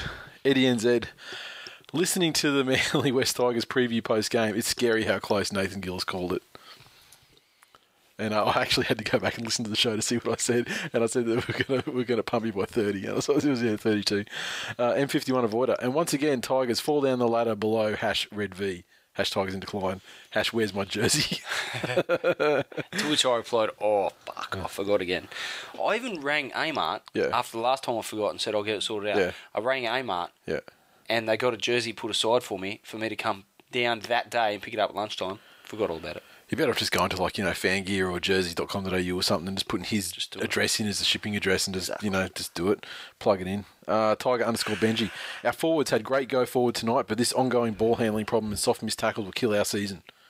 And the guys that really led those performances at the start of the season were James Gavay and Marty Tapau, and unfortunately, between those two and Ava, they were guilty of several errors. Or as I call him, James Gavay and Marty Tapau, or as I call him, get a fucking haircut and shit Steve Matai imitator. as I tweeted out from Seagulls Live, like, was it Steve Matai minus talent plus cheeseburgers equals Matty Tapau? Good tweet. Yeah. Got a lot of retweets, got a lot of favourites, got a West Tigers fan. That wasn't that one, but I got a West Tigers fan like saying, I wish you would fucking die or something like that. It wasn't you either, just some random. Someone retweeted it and then it came across him, and yeah. So then I replied to him, and then he stopped playing. It was disappointing. Lokio. Sounds like your childhood wrapped up in fucking one sentence. Lokio. Tapau has 2 drop balls. Looks like he has RSI, but not from tries. Must be from him using his fingers to count Manly's score. And 40 zip.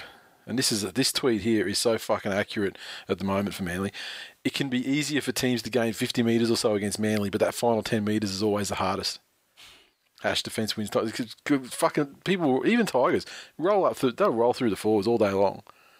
But they get in that 20 metre zone and they switch on and just, don't let them through. And, I was disappointed that they got the 8 points to stop it from being 40-0. But on the other hand, I'm much rather take these tries where the wingers just get in the corner and it's a touchline conversion rather than, soft shit going through up the middle. So, those, you can have those tries. New Zealand Warriors, 48.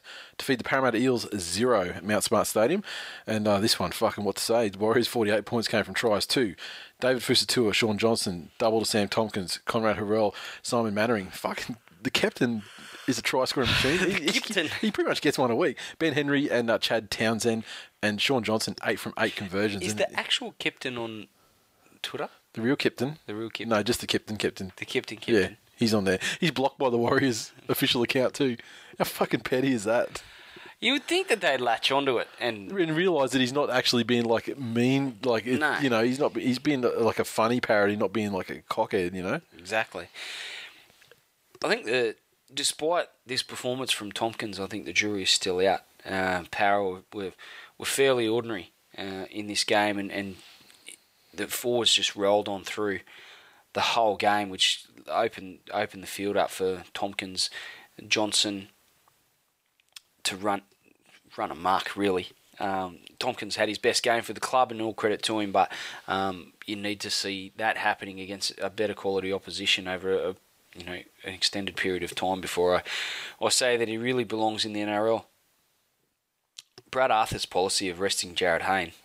Didn't that fucking backfire? To say it was flawed would be a gross understatement.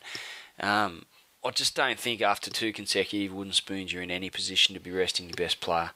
And on one thing, possibly, it's like arguably the fucking best player in the world. Yeah, on one count, you're kind of it's great to show, remainder of the team outside of Jared Hayne, I'm showing great confidence in you. You guys are going great this season, and I have great faith in you that you're going to do the job for us. And if you do, the 2 points are expendable. I think it sends, it's kind of like a real mixed message. I agree. But if Paul Gallen can play for the Sharks... Yeah, does he? Ever? Barely? But... he still turned around and backed up. Yes, he got hurt. Yeah. But... and just on that too, Braithen Astor tears his bicep talking about retirement. Yeah. Paul Gallen tears his bicep. May not play for the rest of the season. What, Mo? Tears it off the bone. You got to fucking suspend him to get him off the field. Men versus boys. That's why the table stands the way it does.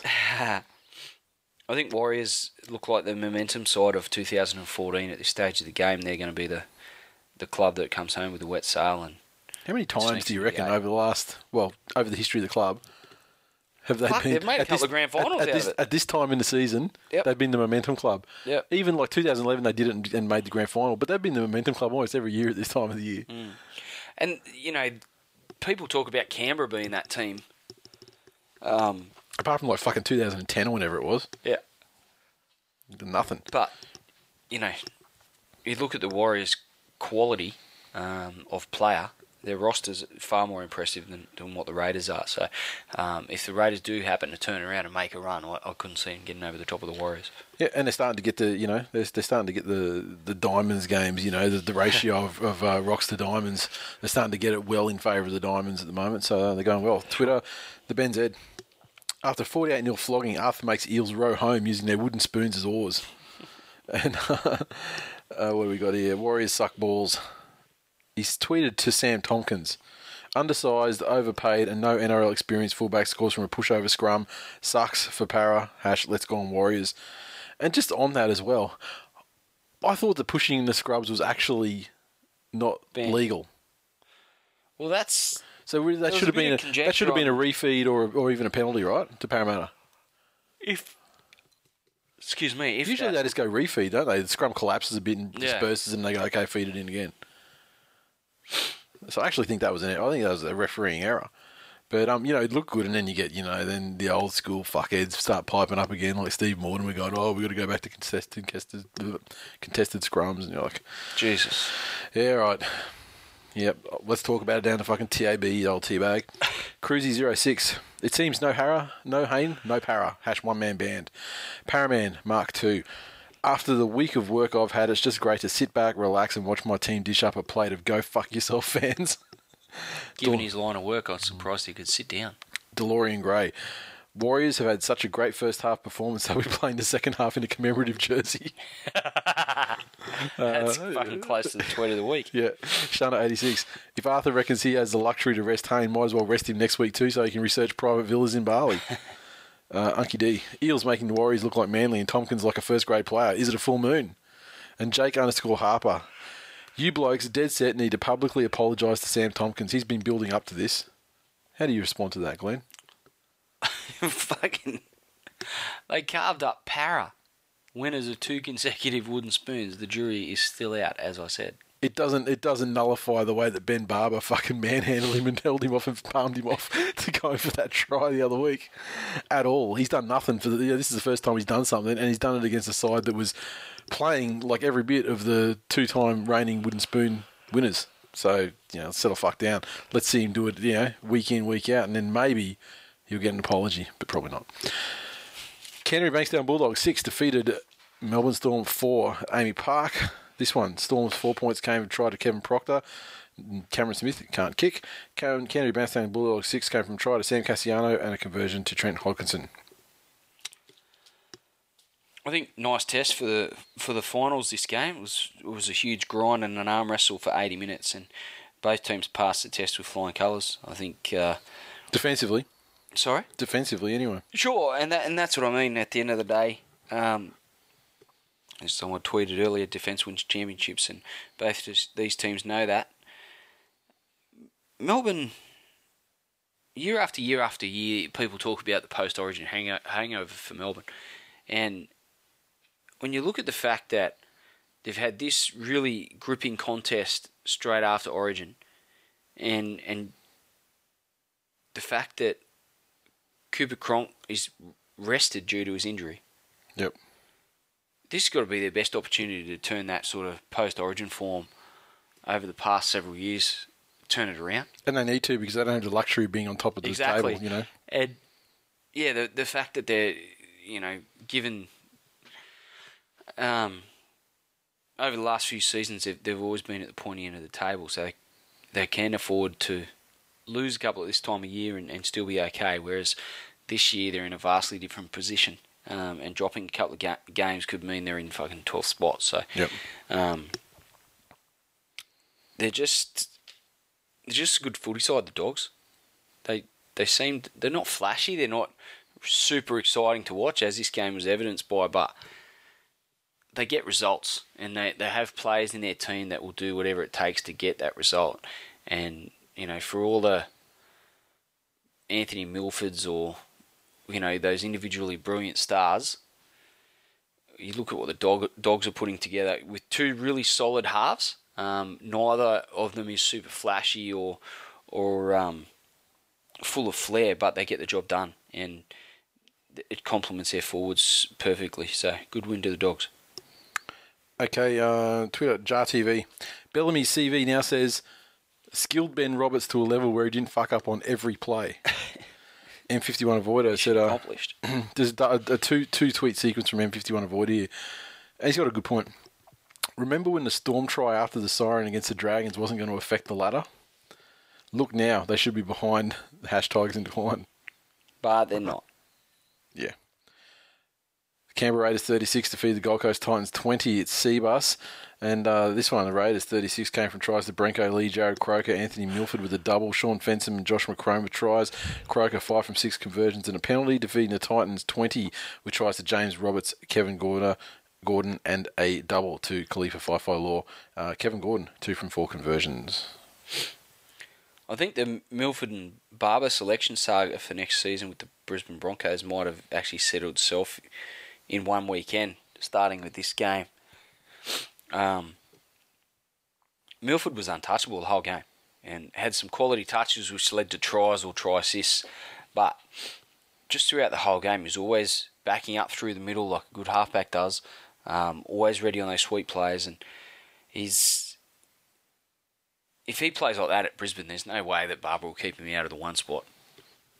Especially given how Barber performed. Yeah, but don't they want to put Milford in as like 5'8"? Well, and the type they do. The type of game he was playing in his game. I mean, I saw these amazing things that I think that the Broncos would love in a 5'8" role. For example, passing the ball. They haven't had that in a couple of seasons. But. I mean, if they put him in fullback, they put him in fullback. But I think put him in halves at this stage. I mean, this game he played like he played like the legend of Milford is supposed to play like. Yeah, it just seems to me like he's not quite big enough for that role. Yeah, but he's not big enough for any role. Out of with the exception of under 20s. True. He's a small fucking dude, and he's not going to grow that much. So he's just a small guy. Jeff Tuvey. Smallest dude ever. I mean, Albert Kelly came back in this game for the Titans, but was clearly short of a run, and it showed. But he was fairly admirable to get out there and try and help his teammates, given some of their injuries. And just on the Titans, some of their performances on the field are one thing, and their lack of sponsors is another.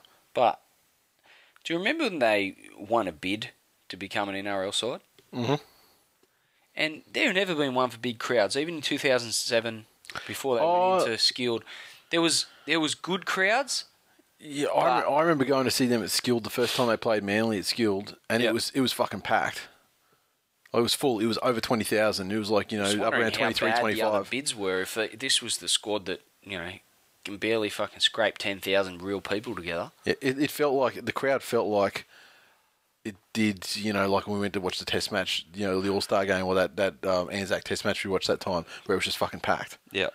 So, they used to get those crowds. They seem to be doing everything they can, as the NRL is doing across the board with a lot of clubs, to drag people in the gate. But cheap tickets, cheap family offers, all the rest of it, and the Titans probably put on more entertainment, pre, during, and post-game than any other club. So they're certainly doing all the right things, but I just don't know. The NRL's obviously pumped a bit of money into them. They'll be fairly resilient and patient with them, but they've had the same coach for 5 years.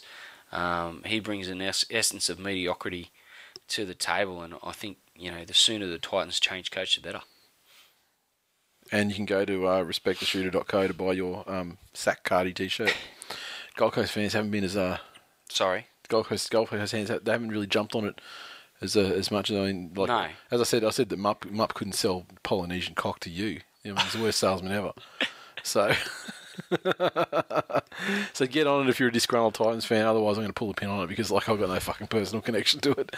Just doing it as a favour to Mupp, and he's doing a terrible job pushing him. So get in there if you want it. Okay, so you're finished on that one. Mm-hmm. So go Twitter and Mupp. Speak of the devil. Mupp23 said either the Raiders are a great team and Jared Croker is a skillful genius, or oh wait, I get it. Sack Cardi. Chapo the creator. How slow must Dave Taylor be if Cat's hair can chase you down both with the knees of a 60-year-old man? And that was great play by Cat's hair. He wasn't going to stop Dave Taylor, but he kind of got in there and grabbed his arm and made a nuisance of himself to the point where he had to offload, and then turned and chased the guy he offloaded to, and was instrumental in bringing him down as well. Still all looked like it was happening in slow motion, though. Yeah, it was. I mean, like, if it was someone else, I mean, if it was Gordon or, they got the intercept or, they picked up the loose ball, of course he's going all the way and, no one's going to come near him.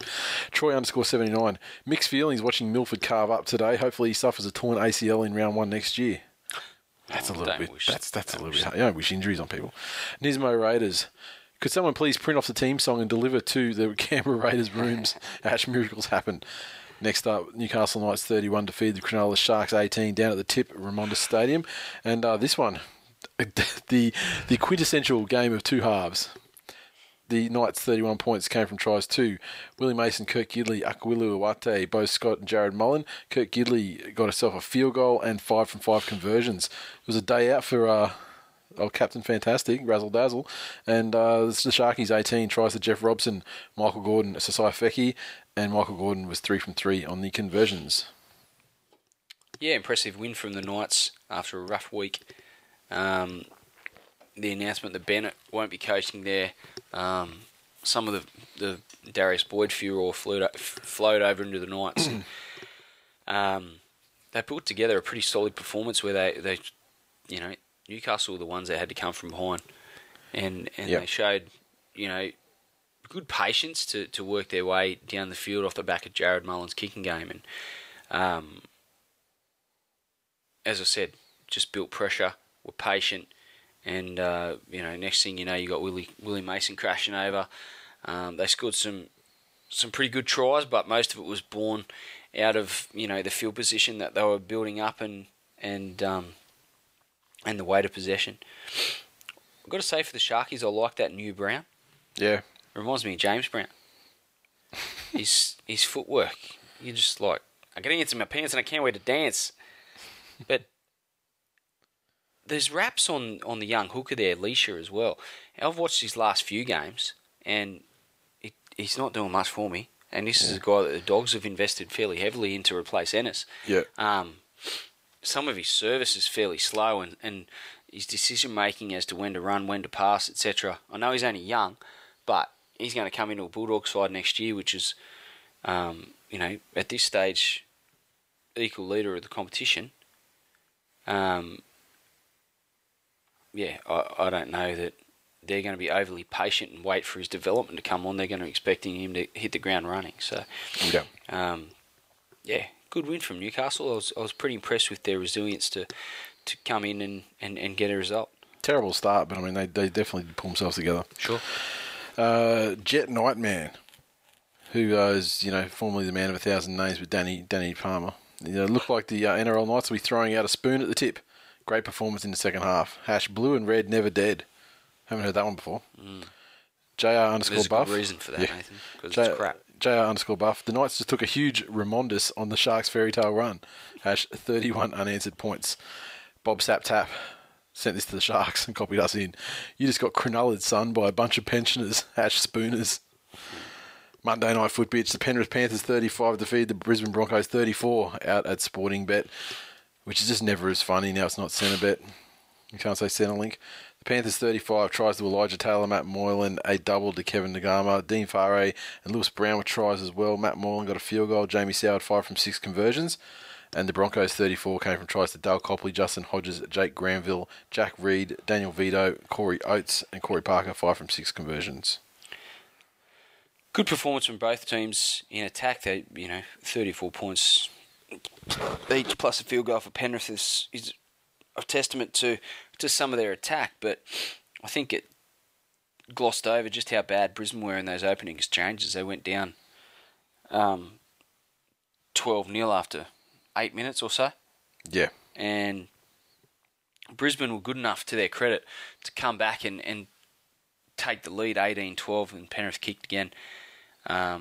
Only for Brisbane to come back at them. And I mean, Penrith got out to what appeared to be match-winning leads, like 34-18 or something. That's it, with not very long to go, and then Brisbane came home with a wet sail. I mean, Panthers were running out of troops at that point. Yeah, then say what you want about how heroic you might have thought they were or not, but Penrith had to play with some serious personnel down. So the Broncos had their chances. But a couple of key injuries in the clutch, really, when the game was on the line, it came down to Josh Maguire and Justin Hudges, and they both dropped the ball in fairly ordinary circumstances. So it's looking like with the injury to Wallace, I don't know how long he's out for. Yeah, I don't know either. I thought he was a chance of maybe, getting an injection or something and coming back. Yeah. I even thought he was a chance for the last game, yeah. I mean, but then they called it off, so... Yeah, I think the Broncos' errors when the game was on the line are probably testament to the type of side they are these days. Very, very different club to what they've built and the culture they've instilled in the place over a long period of time. Just some of the errors were just literally cost them the chance of victory. Ben Hunt was good enough to drag them back into the winner's circle, and then Penrith kicked again with a field goal. So, just concerned Penrith probably relying too much on Jamie Soward to get their result. His leadership qualities have left a bit to be desired in the past rather, and he's only had one season there, and you'd think that they'd give him every opportunity to make sure that he's not going to go down that same path that he went when he was at East. Yep. And get that psychological battering. I think that ultimately spelled his demise at the Dragons, and you'd hate to see it, have a huge impact on him at his new club. So I think they're just relying on him too much to get their season finished in style, and they probably need to share the love around. But I guess Moylan's probably the only super creative guy that's going to be left available for selection at the moment. Yep. And interesting, we'll get into the previews, but there's some interesting selections ahead this week for the Panthers. Okay, Twitter, and of course, as we mentioned in the news, the tragic halftime injury to old Shunter. The Ben Z. Penrith 35-34 victory described as absorbing by injured fan Shunter 86. And he's copied Sydney Morning Herald Sporting on that one. Sammy Boy 1986. The best thing about those sour touchline conversions is we got a shot of a Penrith cheerleader's tits each time. # simply the breast. Small pleasures. Mad Dog _ no space. I have a broken heart. Shunter 86 has a broken leg. I'm embarrassed by my team. Ninja has fame and glory. # pray for Shunter. I'm Tim McIntyre _ I thought the Broncos were so brave with their 3 Origin stars backing up. And the same to Panthers. I wait Ronnie Palmer. JAR TV. Did you see the photo of Ronnie Palmer after the game with his dick stickers on? Yeah. It must have been cold, Ronnie. Wish I didn't. JAR TV. We are a team of destiny. We are the name whispered by Western Winds. We are the jersey of choice at Centrelink. And Mickey T 1985. Penrith. So brave. So brave. So brave. So brave. Shut up, Perm. Peachy, Mansour, Ninja, all gone. So brave. # pray for Ninja. Chapo the creator. The result of the Panthers vs Broncos match doesn't matter since fellow twill bro Shunter 86 is down injured. # pray for Shunter. Exactly.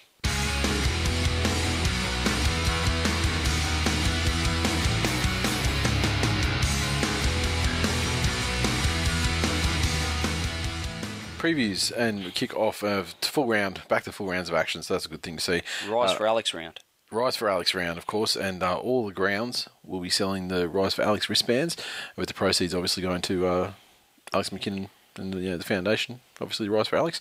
And there's other stuff going on as well, like, teams putting like $1 towards the NRL, putting like $1 for, people through the gates, each person through the gates, something's going towards it. And you can buy the wristbands online as well for $2, and now they're shipping them free. Because I remember last week they were shipping them, and it was like $9 something shipping, and I was tweeting someone else about it, and we were copying the NRL in, and I was like, hang on a minute, I can send fucking t-shirts for like $7.20, and I'm not selling them in anything like the bulk that they'd be selling these wristbands in. So come on, and then now they're free, so that's good. So it's good call, good so result. It's good for the NRL to actually do that, because these things, they wouldn't cost fuck all to send anyway. The first game, Cronulla Sutherland Sharks versus North Queensland Cowboys at the tip, Remondis, Friday Night Football. Sharkies took a little bit of a hit after a couple of solid wins. Lost to the Knights would have sapped their confidence a little bit. Still at home though. Just not sure this game's worthy of a Friday night slot, but Cowboys away from home. I'm probably inclined to tip the Sharks, to be honest. I can't tip the Sharks. You can't? No, you just can't. I mean, I guess Gallen out too. If the Cowboys are up by 13 plus points in the first half, then I'd probably go, maybe go Cowboys Sharks halftime, full time, speculative bet. But I mean, the Cowboys, they've got to start going. They've got to go, now. Fuck the Cowboys. I don't want to see them go because I don't want to see them go, but I mean they've got cockhead supporters like Arpopsh. Yeah, true. I'm going to tip the Sharks only because I think Arpopsh is a cock. Parramatta Eels versus South Sydney Rabbitohs. Pertec, also Friday Night Football. Jared Haynes back at 1. Changes the dynamic of the Eels side a great deal. Big in for the Rabbits though too. Inglis. Lottie Takiri. Oh, huge. That is huge. That's enough to make me want to tip South. Yeah. But Pertec Stadium, or Para Stadium as it's commonly known, they're trying to turn it into somewhat of a fortress this season. They are. It's just a big turnaround from last week. I mean, they would have been stung last week, and that's often a catalyst for teams to come out with a really good performance the week after. Yeah. And Jared Hayne does bring a lot of confidence to the side. Yeah. The way he plays and the status that he holds amongst the group. I'm going to tip the Eels. Yeah. I don't know. I mean, South are another team. They're going okay. Yep. But they need to start picking it up as well if they want to be anything like the team they were last year and the year before. So, not a real contender. So, they had a diabolical performance in their last outing against the Gold Coast Titans of all teams. So, coming off a bye, I just don't know. This is hard. I'm inclined to go to Souths. So, we're actually going opposite with each other the first two games. Yep. The Roosters versus the Penrith Panthers. The Roosters have become the West Tigers of late in terms of being the team that's the dead fucking last to release their team list and absolutely paying the ball. So as a result of that, I don't have their list in front of me at the time when I was putting these notes together. However, I do have the Penrith Panthers list, and there's a couple of obviously injury-forced changes. But DWZ in the fullback, which is great because Matt Moylan at 5'8" as well. DWZ's been rotting away on my bench in Supercoach, and I've been waiting for him to get that one more game under his belt so I can cash in the 3 games played. Yeah, Mansour. Then you look at the halves. Matt Moylan in the halves, where the Penrith nerds speculated or wished he would end up ultimately, and so he's in there with Soward. And Soward himself. Talk that Josh Mansour might be ruled out prior to kick-off, but I saw Gus himself tweet something like, look, he pulled up much better than expected. So, we're going to give him to the last minute kind of thing. But I would expect him, I wouldn't expect him, but I would be prepared for him not to be playing. the Roosters... the Roosters have been inconsistent, and Tupou out for... Is he out for season, or is he out for 6 weeks or something? Some injuries like that? starting to hit them as well, and I've got a feeling about the Panthers, but I don't know if I'm just doing it for Shunter. Yeah. You're hoping they're going to rise for Shunter. Yeah, and their nerd prodigies, DWZ and Moylan at 5'8", I think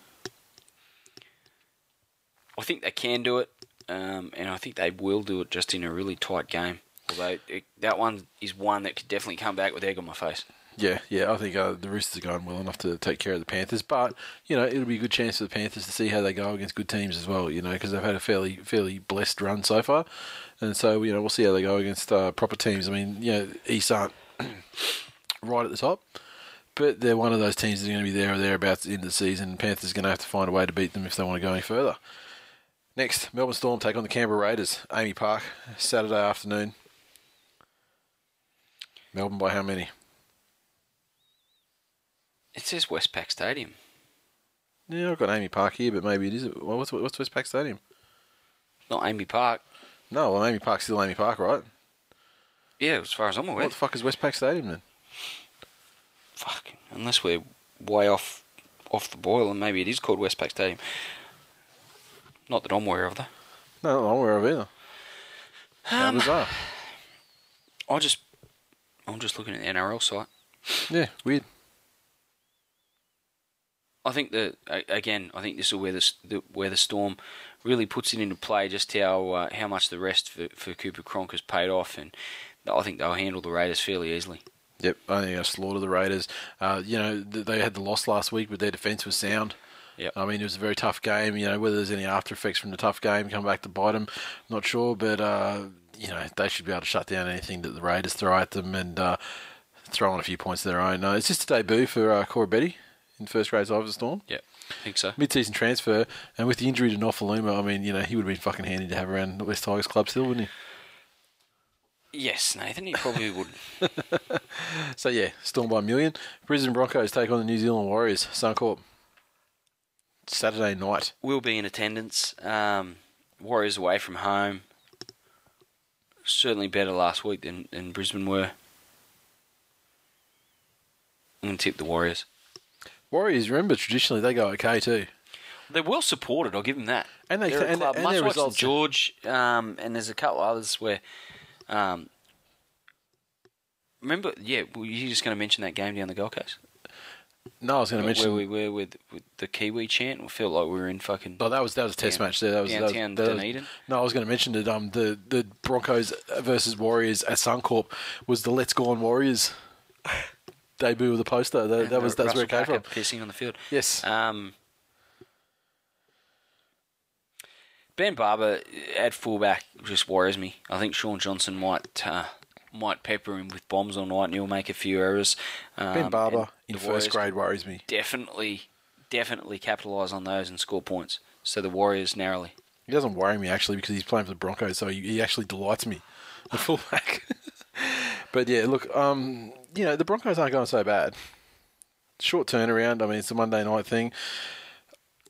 Just, the Warriors tend to go okay in Brisbane. Maybe it's because they're well supported, but they've just, even since their inception, they've tended, make a close game or, get the upset win over the Broncos. This is even the Broncos were in their peak. Sure. So, look, I think they're going well enough at the moment. They're the team with the momentum out of these two, and so I'm happy to tip the Warriors as well. Sunday, 2 p.m, Newcastle Knights take on Gold Coast Titans at Hunter Stadium. Really, I mean... Based on last up starts, you'd have to say the Knights, wouldn't you? Knights by a million. I find it hard to recommend Titans for anything, really. I don't think the Titans could lose in rise for Alex Round. Well, that's the other thing too. I mean, the Knights, they're definitely going to be up for that, aren't they?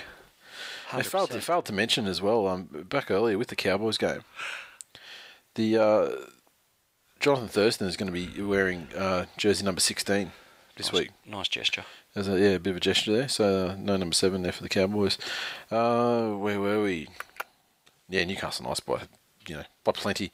They're at home. It's not the fortress it used to be back in the day, but the Titans aren't really a travelling team. They've got a bit of the Canberras about them when it comes to travel, and the Cowboys when it comes to travelling. Sure. And they're just gone so far off the ball at the moment. I just can't see how they can find a way to win. West Tigers take on the Canterbury Bankstown Bulldogs. This one, Sunday, 3 p.m, ANZ Stadium. Huge game. And at least it's not Friday night and spoils my whole weekend. Wow, normally you say the West Tigers are going to win by 13 plus every time. Are you conceding defeat on this occasion? No. If they lose and it's a Friday night, it makes for a pretty shitty weekend. One thing's for sure, given their last up starts, the Tigers are going to have to be way, way better than what they were last week, if they're even a hope of competing with the Dogs. So, for the right side's bench to do the job. Leah moves to wing. Simona comes into the centres. Chris Lawrence is the other centre, and Pat Richards is he definitely named in the side? I think he's still touch and go. So, whereas the Bulldogs backline, I think the Tigers have the ascendancy there. It's up to Woodsy and Galloway and then Tapau, James Gavay and see Manifanai when they come off the bench to really stick it to these forwards and lay a good platform for Brooks to work with. And I'm hoping Mitchell Moses gets a try as well. He's owed one, and I hope that his combination with Brooksy doesn't overplay Brooks's hand. He's a good runner on the ball and a good defender as well. So I'm looking forward to seeing Luke Brooks' improvement as the season goes on, but especially in this game. Dogs have got them covered as far as defence is concerned. I can't see the Tigers scoring a hell of a lot of points. I can see the best chance that the Tigers have is if their forwards stand up. I don't think their forwards are going to stand up against these guys. I think they're going to get smashed. And you said that you think the Tigers have the ascendancy as far as comparing backlines with each other. Josh Morris is better than fucking everybody in the back line for the West Tigers. Tim Lafaigo's okay. Kristen Inu, when he gets his first grade chances, fucking kills it. I mean, the only downside for the doggies is, the lack of Josh Reynolds. And the emblem they got on their jersey. And the emblem and their cunt coach. But other than that, be that as it may, delight. 13 plus. And Monday night foot bitch. St. George Illawarra Dragons take on the mighty Manly Sea Eagles. And Jubilee. Monday night. Looks like date night's off this week. Yeah, I can't see the Dragons winning. I think the Seagulls will be far too strong and yeah, they've just got too much firepower. St. George Dragons are a side with forwards that aren't the ones that are going to roll down through the middle over Manly. And the only one that that would have a chance of doing so, Trent Merrin, is not going to be there. So they've got no hope of getting any real thrust for other forwards. So that's another reason why I think Manly will carve. Yeah, I mean, Dugan's always going to be a threat, as he is. Biogo's okay. Nightingale, he's great. Widdop's got some creativity to him. Benji, he's getting better. He's not embarrassing himself. So he's going okay. But I mean, the Manly side, welcome back, Watmo, with the suspension of Justin Horro, which didn't mention back in the game report. Fucking horrible suspension. Fucking terrible decision by the referees. Crusher tackle in every sense of the word. Purely accidental. I mean, he just picked up the cut and dumped him. Which he deserved too, from what reports. He's a mouthy little prick.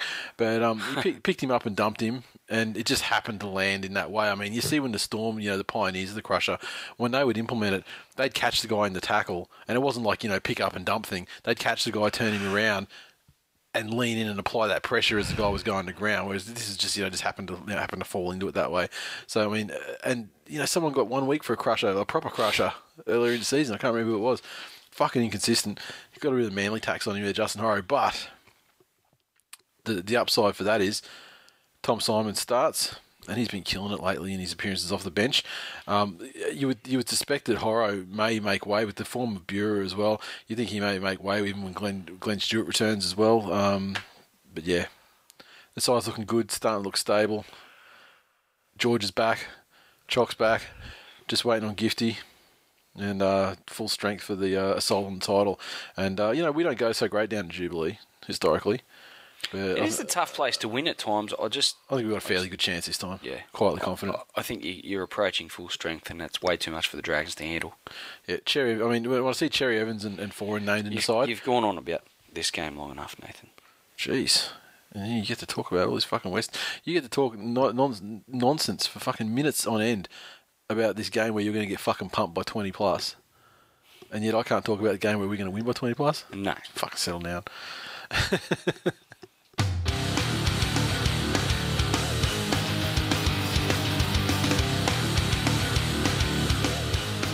That's full time for episode 163. As always, you can interact with us on Twitter, so follow at TWI League, and Facebook, facebook.com/This Week in League.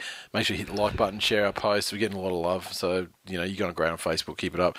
iTunes. Doing our donation for Rise for Alex this week too. Yes, we'll actually be doing it. It basically takes a little bit of time for PayPal to transfer money out to the bank account, so it takes a couple of business days. So when that happens, as promised, we're doing 5%, not of our gross, not of our net. Sorry, this is 5% of the gross from memberships. Yep. So it should be a couple $100 going over to. I don't know what it's like Hash Rise for Alex. It's called. I think it's riseforalex.org. Rise for Alex. Yeah, it's riseforalex.org.au. The actual URL. Yep. What's it called? Is it called like the Alex McKinnon Foundation, or is it actually called like just Rise for Alex or something? I'm not sure. Yeah. Sorry. Whatever it is. Now that actually the rounds come up and they've got a website where you can make donations, and you can choose. I had a look at the website today. You can choose to make, they give you the option of, like $5, $10, $25, and you can choose to make it like a monthly donation or a once-off thing. And obviously we'll be hitting that other button and putting a couple $100 through for him. Thank you to, the members. And so if you want to contribute, I guess, a way to contribute directly to Rise for Alex, join up as a member. Take one of the last, 18 to 20 packs that we've got left. Take one of those off our hand, and you'll portion of that will be making its way straight to Alex McKinnon. iTunes, we've got a review this week from someone by the name of Sharky93. Awesome pod, 5 stars. Currently on holiday in New York City. They have FPOS machines, in brackets. It's good to have a little dose of home to listen to whilst walking the streets of New York. The only time I've heard someone drop a C-bomb over here is while listening to the podcast. Can always count on you guys to deliver insightful and hilarious opinions and information on the world of rugby league. I've been listening since halfway through season 1. Jesus. And that's fucking old school. And I've noticed that you guys have been starting to voice your opinions on the more poignant issues in league on a consistent basis, which is great. Perfect mix of humour, insight. Cheers, fellas. Keep up the good work. If you're on Facebook or Twitter, review yourself, sir, because people who've been on board since the first season, that's some old school shit. You go fucking back, man. So, tipping. We have a new leader in the competition. Whitey, on 87 points, has taken the lead. David Kingston, 86 points in second. Our former leader for weeks and weeks, pretty much from start of the year, Shane Aaron Elvis, 86 as well, 1 point off the lead. Tigers 12.0 on 86. Life of Ty on 85. Desi's Ducks on 85. Voodoo Rock on 85. The defending champion, 2 points off the top now. Blue_Beaver on 85. CA Photo on 85. And GT John on 85. It's good to see a lot of the Twitter guys on there. Yeah. Up there. So it's good. Fantasy. The Wendells maintain their lead. And where are they going? They actually got a good lead now, over 500 points. Too Much Tuna in second. NZ_Magpie 54 with a big lift this I think he was sort of mid to lower top 10. Mighty Doggies, Mischief, Sarcastic Pricks, Sticky Fingers, Fergo, Dingbats, Seagulls, Assassins, and Toto's Terrors make up the 10. And finally, we're clearing out the Revelation shirts, Tigers and Klein shirts. Who said they wouldn't be fucking relevant this year? They're still coming. And also, still, you've got New South Wales 1 in a row shirts available from respecttheshooter.co in sizes from medium to 4XL in varying quantities. And there's only a couple in each size, though, so get in quick if you want them. And they're going to be going out. Get your order in quick because they're probably going to be shipping within the next week, I would say. So, do it. There's no guarantee there's going to be a second run. Also, I think that's about it. Oh, no, there was one more thing I wanted to talk about. Got a tweet through from Beer Boy, if you remember. He's like Beer Boy 182 on Twitter. He sent us a tweet about Michael Gordon's goal kicking in the Cronulla comebacks, particularly the Brisbane game. Did you see this? Yeah. So he said that I hadn't heard this story about the dead moths before, but he typed it out. So he said apparently when Flash went to kick his first kick against Brisbane a fortnight ago, there was a dead moth near the kicking tee distracting him. So he put the tee on top of it and kicked it from the sideline. Boom, nails it. Next time he kicks, he sees the same dead moth again, thinks why not, and puts the tee back on top of it and nails it again. So for the rest of the game, he keeps the moth and keeps putting it under the tee, never missed a shot all night. So I want to know if he'd kept the lucky moth for his 5 of 5 against the Chooks last Saturday and 3 from 3 against the Knights. I reckon it's been up his sock. Well, he would have to have done something with it during the Brisbane game, wouldn't he? Yeah, and so did he keep it and take it down for the next comeback? And he hasn't missed a kick in a couple of weeks now. I mean, to be fair, I mean he doesn't miss often. He's one of the more accurate kickers in the competition, I would say. But interesting.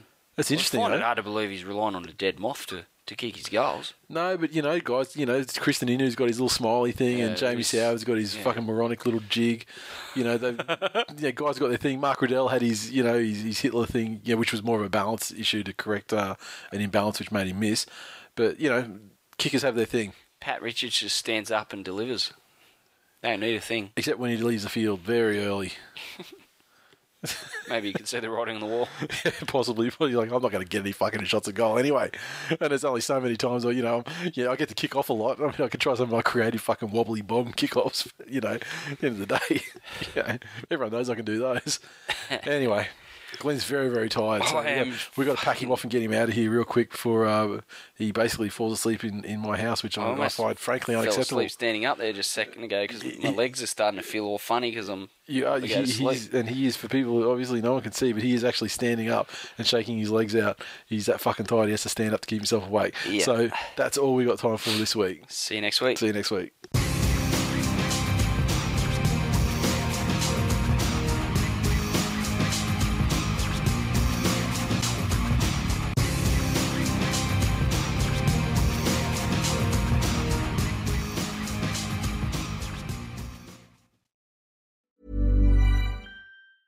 Normally, being a little extra can be a bit much, but when it comes to healthcare, it pays to be extra.